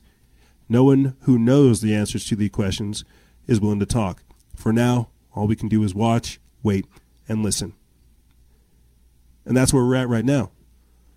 Watching as these people are getting more and more whipped up into a frenzy, carrying out more and more crazy attacks. Think about this. They just got away with basically setting up an autonomous zone, tearing down statues, having shootings. How far off? They were blowing up ATMs, small-time bombings during these George Floyd protests, organizing pallets of bricks to be distributed in organized protest, organized violence. I can't help but think that some type of shooting, some type of bombing, something that's got it, something crazy has to happen next. You see, because that's how these people are. That's how criminals are. They want to be caught. They have to do more and more crazy things to get your attention. That's what's even more crazy. Like terrorists, I thought we weren't supposed to give these people airtime. But now that they have airtime, they're conducting more and more crazy acts, more and more dangerous things. And what you have to understand is some of these people aren't even doing it for themselves. They're doing it for their foreign controllers, for foreign enemies. You see, which leads me to my next and final article for this segment and the show. Another false flag. China plans a Pearl Harbor type EMP attack on the U.S. This actually came up going into the weekend, but I didn't post it because I didn't want to fearmonger people. I didn't want to scare them. But putting it in this context now to where we've talked about Communist Party officials, foreign agents operating domestically, foreign interests, using domestic people to operate here, smuggling in materials. You know, I could talk to you guys about Antifa working with the cartel and ISIS, you know, how they're getting into gun running and human smuggling and stuff like that. But people aren't ready for those type of conversations. And so when I say that there are Communist Party officials here in America working to take it down, it couldn't be any far from the truth. And so them planning a EMP attack to knock out our grid that allows for them to organize all kinds of stuff. I mean, think about this. With Dr. Charles Lieber, he was one of the main people at the center of the coronavirus scandal who had ties to the Communist Party of China. He got caught smuggling biological materials. You see? And if you don't think that China's trying to figure out a way to either smuggle in materials or set off some type of nuke or something like that, we're in a trade war right now. And it's all about the Benjamins. You see, that's why they want control.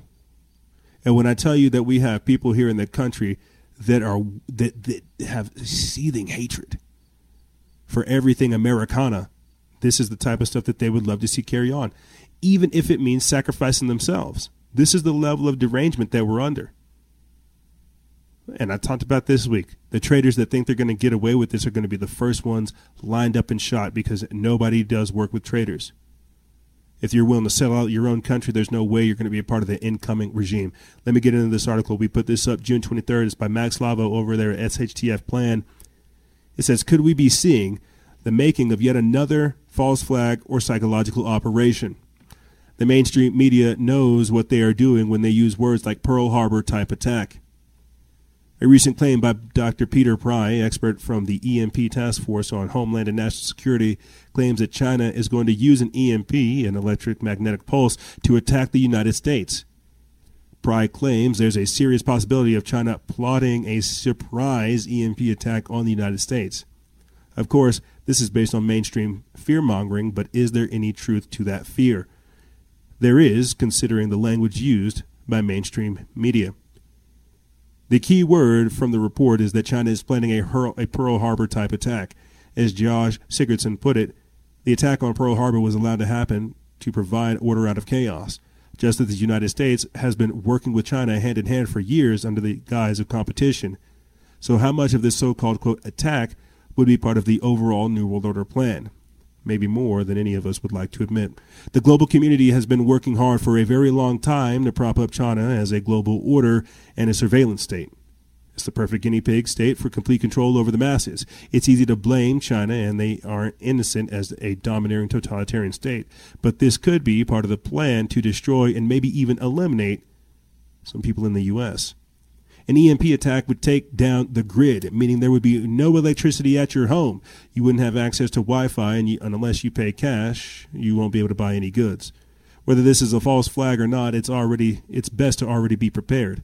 Most people will not be, and after a week, when people get hungry, they will get desperate. If you're prepared and stocked up on food, you won't have an issue. If you are self-reliant and capable of producing your own food, you won't have an issue. Personally, and this is the author saying this, personally, I have been stocked up on coconut and olive oils. Both are good for you and packed with heavy fats and calories. Even if you were low on food, a spoonful of two of coconut oil will keep you going. Sure, it won't be fun, but it'll do the trick. You could also barter with these oils. Put them in smaller containers and trade them if need be. Since neither of these oils need to be refrigerated, they beat stocking up on things like butter. Both can be used to cook meat in as well, or to be put over foraged plants. Speaking of foraging, it's important to know that at least some of the edible plants in your area, in addition to high quality foods, make sure you can forage. There are books out there where you can look into this, and that you're capable of hunting for your own meat. These lost survival skills will come in handy in the event that the grocery store is closed in the attack or in the aftermath of an EMP attack.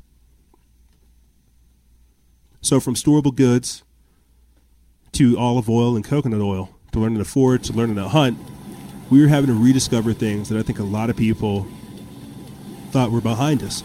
We've been so domesticated, disenfranchised, and removed from from nature and reality that we're having to have hard talks. We're having to have uncomfortable truths, uncomfortable moments about what the future lies for us. And it's because we've all been passive. It's because we've allowed for this chaos to take place. This is that autonomous society. This is that automated living, that domestication, where we don't know where our food comes from. Where we found out just this year that 80% of our pharmaceuticals come from China. That a fair amount of our food manufacturing and production also takes place from Chinese-owned companies.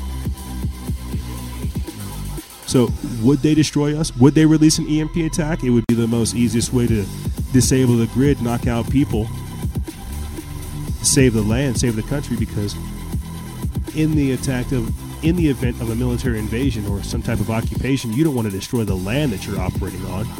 You just want to be able to disable the grid, the power grid, the communications grid, be able to control the people, round them up if need be, and exterminate them. You don't want to destroy the earth. God's not making any more land. God's going to make more people if you allow it. You get my logic here? This is the Communist Party. This is globalism. This is the technocracy. This is the corporatocracy. This is why we fight these things. This is why we're here, having to retroactively understand the importance of the work that we do in these times. And that's why things are getting crazy. And that's why we can't put the genie back in the bottle. Ladies and gentlemen, this is the Cultural Revolution, Virus Views, and Preemptive Warnings.